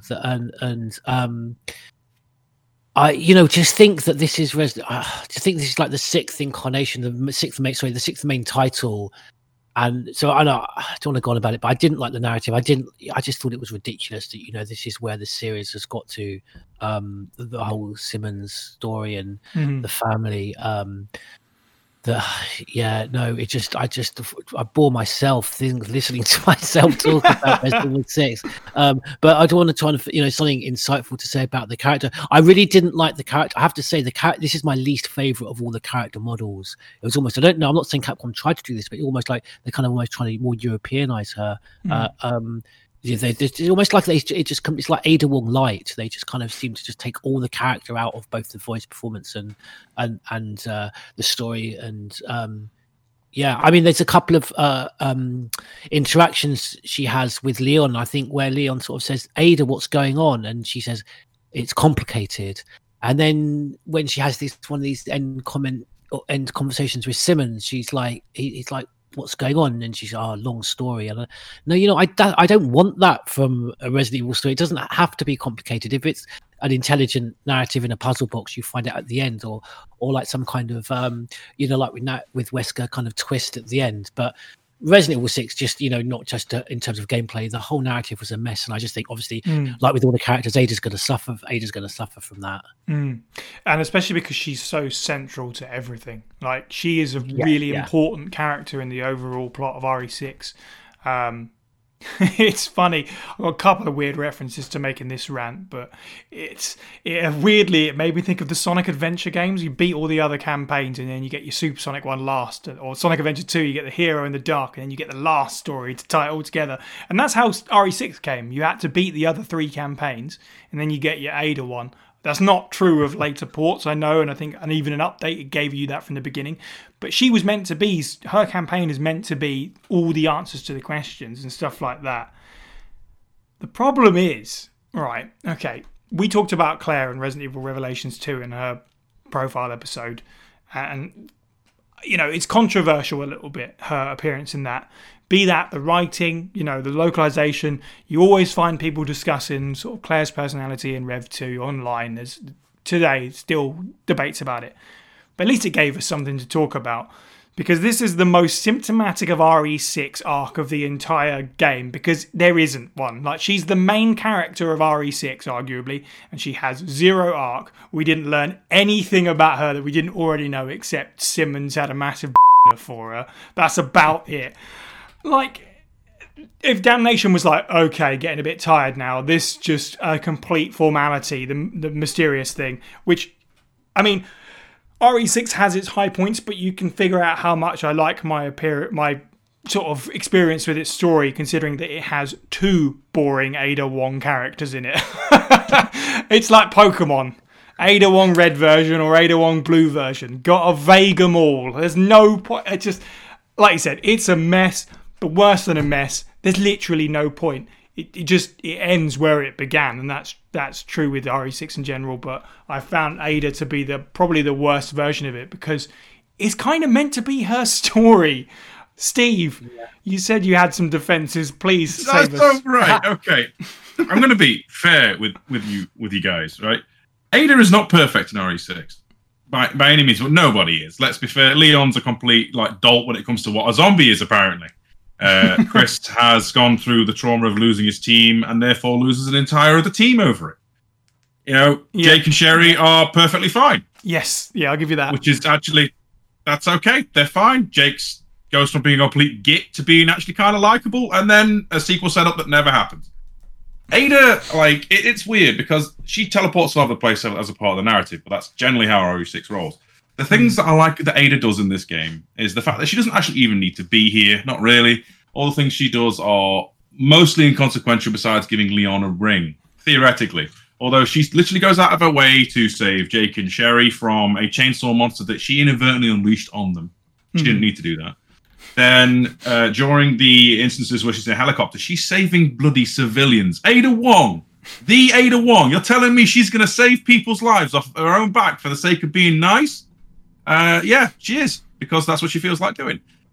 And then there's I think one of my favorite moments literally is her closing scene, where after seeing Carla off and all the rest of it, she's beyond sympathy and beyond humanity, and she loses her loses composure and annihilates a lab with a Uzi with a very upset and honestly out of character for what we know of Ada up until this point. She has snapped, and then throws her phone or a little weird cube phone away in disgust, and somehow regains her composure and goes back to it. And there's something about the fact that she completely helps people, loses her mind and goes completely off of what we call the Ada model of how she behaves and the personality. I kind of really enjoy. Doesn't make any sense, but it's nice to see her let loose. If I know it's not what we wanted. It's not like giving us deep answers and explaining what Ada is, but I genuinely don't think we're going to get that. I feel like if we ever do, it's going to be an RE0 situation where the answers we get really, okay. You know? Do you know, I can agree with what you're saying, really, to be fair, because I'll give you this much. This RE6 is nice in the sense that it is Ada doing things that she wants to do. It's not following a job. It's a mystery that she wants to solve herself. You know, who is this person parading around pretending to be me and stuff like that. That's nice. That's different. But yeah, after I also understand, she loses her composure. That bit is cool, and then immediately just goes back to cool, calm, and collected. But it does also kind of feel like I guess with the lack of answers, it's very easy to glaze over because it does end with her answering a phone call and getting another job. Pretty much exactly with Damnation. This is the dichotomy, isn't it? That people will forever crave answers, but I just don't think we're going to get them. She is the mysterious operator who goes from thing to thing, and in this particular case, it involved her, and she was almost invited in, and therefore she could just let loose. Yeah, I think time and time again, Capcom have failed to kind of make the brave decisions. Tying Chris's story to an end in 5, finding a suitable narrative to tie, or at least not tie to an end. Actually, maybe even almost like the beginning. The fact that we can actually find out answers about, but that would be good. Tie it to an end when we do find out the answers. With Ada in 6, and those are good themes, aren't they? Like you mentioned, Steve, letting Ada loose, and also Sai saying about her, almost seeing a bit of a vulnerable side in the sense that she isn't quite suddenly she's maybe not the one pulling the strings, the puppeteer, and trying to find out exactly what's going on. But then it's just done in this ridiculously like soap opera kind of insane story. I would hope. No, I've got optimism. I would hope that we're definitely going to see her again. I mean, I think they're tying Mia and Ethan's story to an end with 8 and possibly 9. So if not, maybe in a well, obviously we're going to get the remake of 4, aren't we? So that's going to be fascinating. I'm pretty confident that they're going to have Nick and Jolene back for those roles. Yeah, that's going to be interesting, isn't it? How they're going to play Ada. I think hopefully they'll kind of take what they did well in 2, with the emotional scenes between those two. I think they acted really well. Hopefully we'll get that. Maybe we'll get a more nuanced Ada, but obviously they're not going to divert from the narrative, so we're not going to find out any answers that we didn't. Yeah, for sure. Yeah, no, I think that you're almost certainly right. The thing about the remakes is characterization was just pretty wonderful across the board, and character interaction. So I think you're going to see some interesting stuff in that. In terms of the future, I don't know, it feels odd like to think of her now as part of the main series because 7 and Village are so different. Chris is the only returning character we've seen in those games at all so far. It's going to happen, obviously. It's odd to picture it. Almost maybe kind of wonder if we get a Revelations 3, is that the time? Are we going to maybe have... Now we've had her as a major playable character in 6, are we going to pick that one back up again? It's called Revelations. Usually there's not a whole lot of revelations in them. Not to establish questions anyway. But maybe that would be the perfect opportunity to do it. I don't know. The problem is, and it's very easy for me to agree and say, I don't think there is an answer. I'm fairly certain they don't know the answer yet. And they're reticent to give you one. The only problem with these characters that you are letting exist in a timeline with dates is they're all getting older. Are we going to have 80-year-old Chris Redfield without a single grey hair? I don't think so. So they're going to be forced to do things with these characters before too long. They're going to have to come up with endings and answers for some of them. And they're going to have to pass some torches and stuff. We can't have 90-year-old geriatric Ada Wong throwing rocket launchers off of billboards to save people forever. So time is going to force Capcom's hand, but I agree that they have no idea where they're actually going to take this right now. It's a weird paradox, isn't it? Because I don't know how you would resolve her plotline in any meaningful fashion unless we go all the way back to the beginning and there's some kind of like almost spoiler for the novels. Trent, like she's been playing everybody to try and screw them all over the entire time. Answer. Anything else is kind of like, I'm going to be evil and take over the world, and the world will burn in an inferno of hate. It just doesn't seem like it would fit with a character at this point. I think George, you said sort of leaning more into the sort of helping than her hurting. I think her end goal is going to be for the good, but what exactly that is and how she's been working on this plan for so long. I would love just to see her kind of sacrifice herself, I mean, that's why, to perhaps it's right. These things perhaps should end where they are on the first instance. And perhaps that should have been the end of her story in 2, because I think that's the kind of ending I want for that exact type of ending, self-sacrifice, or perhaps even being betrayed by Wesker or someone that she's working for, and seeing her killed. So yeah, maybe almost coming full circle, perhaps, and something very similar and very befitting for the character would be something similar to 2. Yeah. I mean, the best part is even if they do kill her off and keep her in some kind of horrible state, they do it vague enough. They can still write her back in, and just took some viral mumbo jumbo that allows her to age better, etc.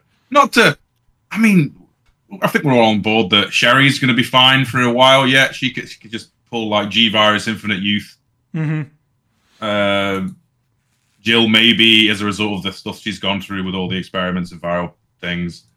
But yeah, the aging is a factor that they have to address if they're going to keep using the characters. Sorry, just think what you're saying there, Steve. Yeah, I mean, Jill Jesus at this point is kind of like a viral soup that, Lisa Trevor gets to look like that.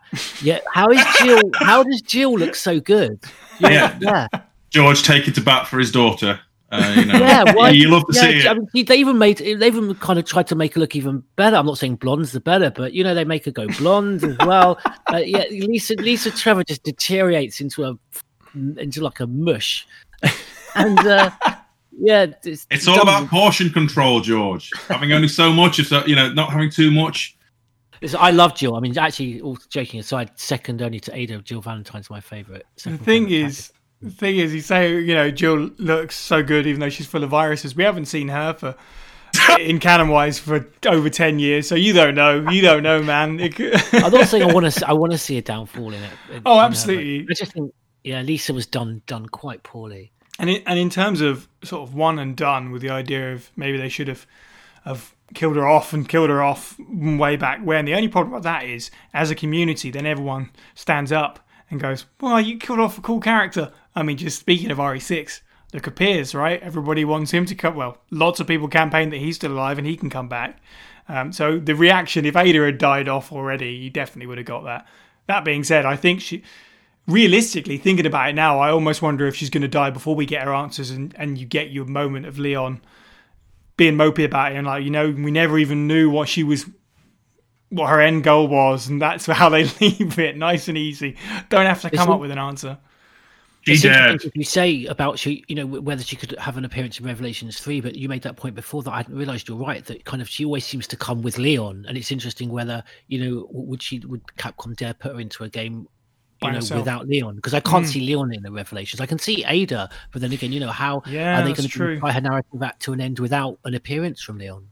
Just to top of the show, I mentioned Umbrella Chronicles. That may be the one time we've seen Ada without a Leon. That's true. Yeah. I mean, technically appears in one Shinkiro artwork, but we're going to glaze over that for the sake of the statement I'm making. All right, I've got one for you. According to the wiki, she's in Project X Zone. Is Leon in? Yeah. I don't think that counts. So is Bruce. Yeah, true. And there's also the audio drama, because you were thinking. Oh, that's true. Is she killed in the sort of? Is it the little orphan ship? No, what is it? Oh, I can't think. There's something spy, isn't it? Yeah, the spy Ada Wong or something, and it takes something place like that, yeah. in somewhere. Current news. Leading multiplayer game, Teppen. Ada is a playable character in that. Leon is not. Ergo. Oh. You found the one game. She's the main focus of the narrative in that game, as it turns out. Someone can correct me if I'm wrong. But I think Hunk kills her in the audio drama. Yeah, that sounds familiar, in a French village somewhere. We need the Batman. And thank you to the Batman. I was so nervous about coming on this podcast about all the facts and lore I'd have to remember about Ada in these installments that I'm not so familiar with. But then you were reading them out as kind of intro size. So I was like, oh, phew. It's all, I don't have to. Yeah, don't worry, it's much a reminder for me as it is for anyone else. So, all right. So let's tie up with one last question about Ada, and I know we've pretty much given our answers anyway, but just to have it on record, that your favourite Ada Wong appearance / performance. I mean, I think we're all in agreement.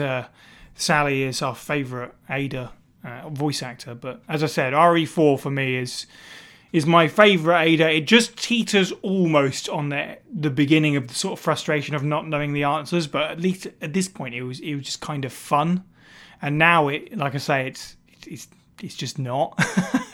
But for RE4 Ada is fun. It's great evolution from RE2.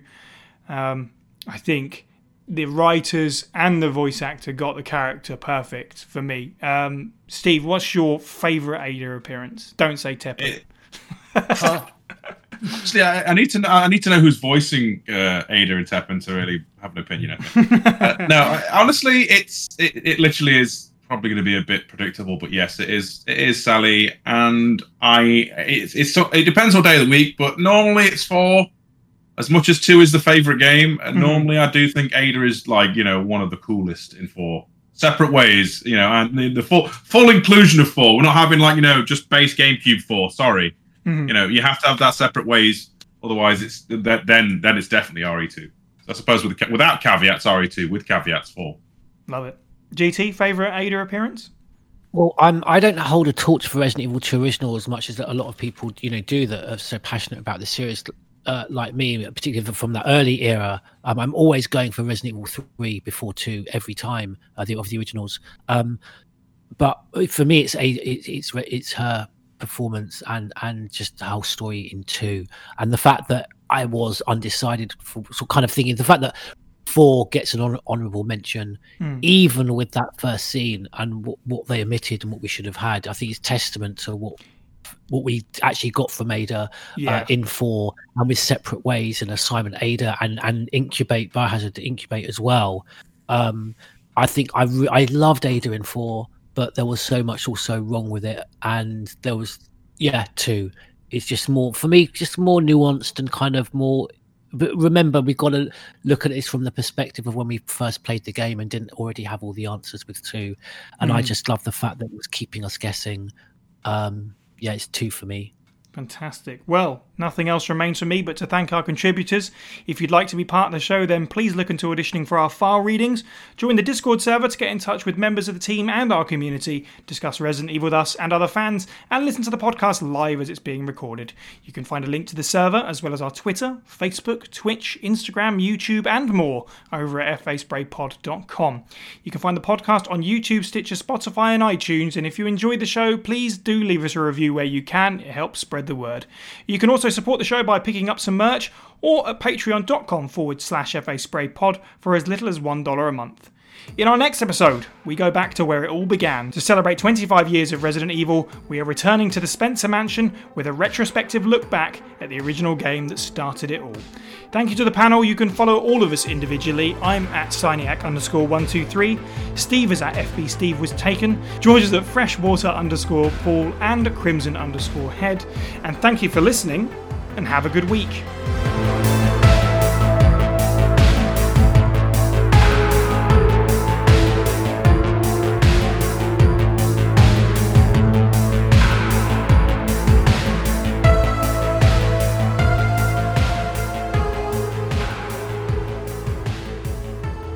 It was almost like a personification of just how unsubtle, for me, so much of the remake was. That you've got this fantastic kind of nuanced. Oh, sorry, do you? Wouldn't be a GT appearance without church bells. It's fine. Bells, yeah. Look, listen. If the Resident Evil podcast, people have to put up with this as well. Yeah, that's fine. We know it comes with the part and parcel. When I moved here, I couldn't. Sorry, excuse me. I couldn't believe that they would go off like all the. I lived so close to this thing that went off all the time, every hour, and it goes off at 4, 5, 6 a.m. in the morning. That's crazy. Anyway, I mean, I'm literally across the road from a church, but it's Sunday mornings or whatever, and that's about it. This is on the hour, every hour for 12 times at midnight, and then once at 1 a.m. As obviously that's how you guys know how a clock works. Anyway. What was I saying about? Inspector Gadget.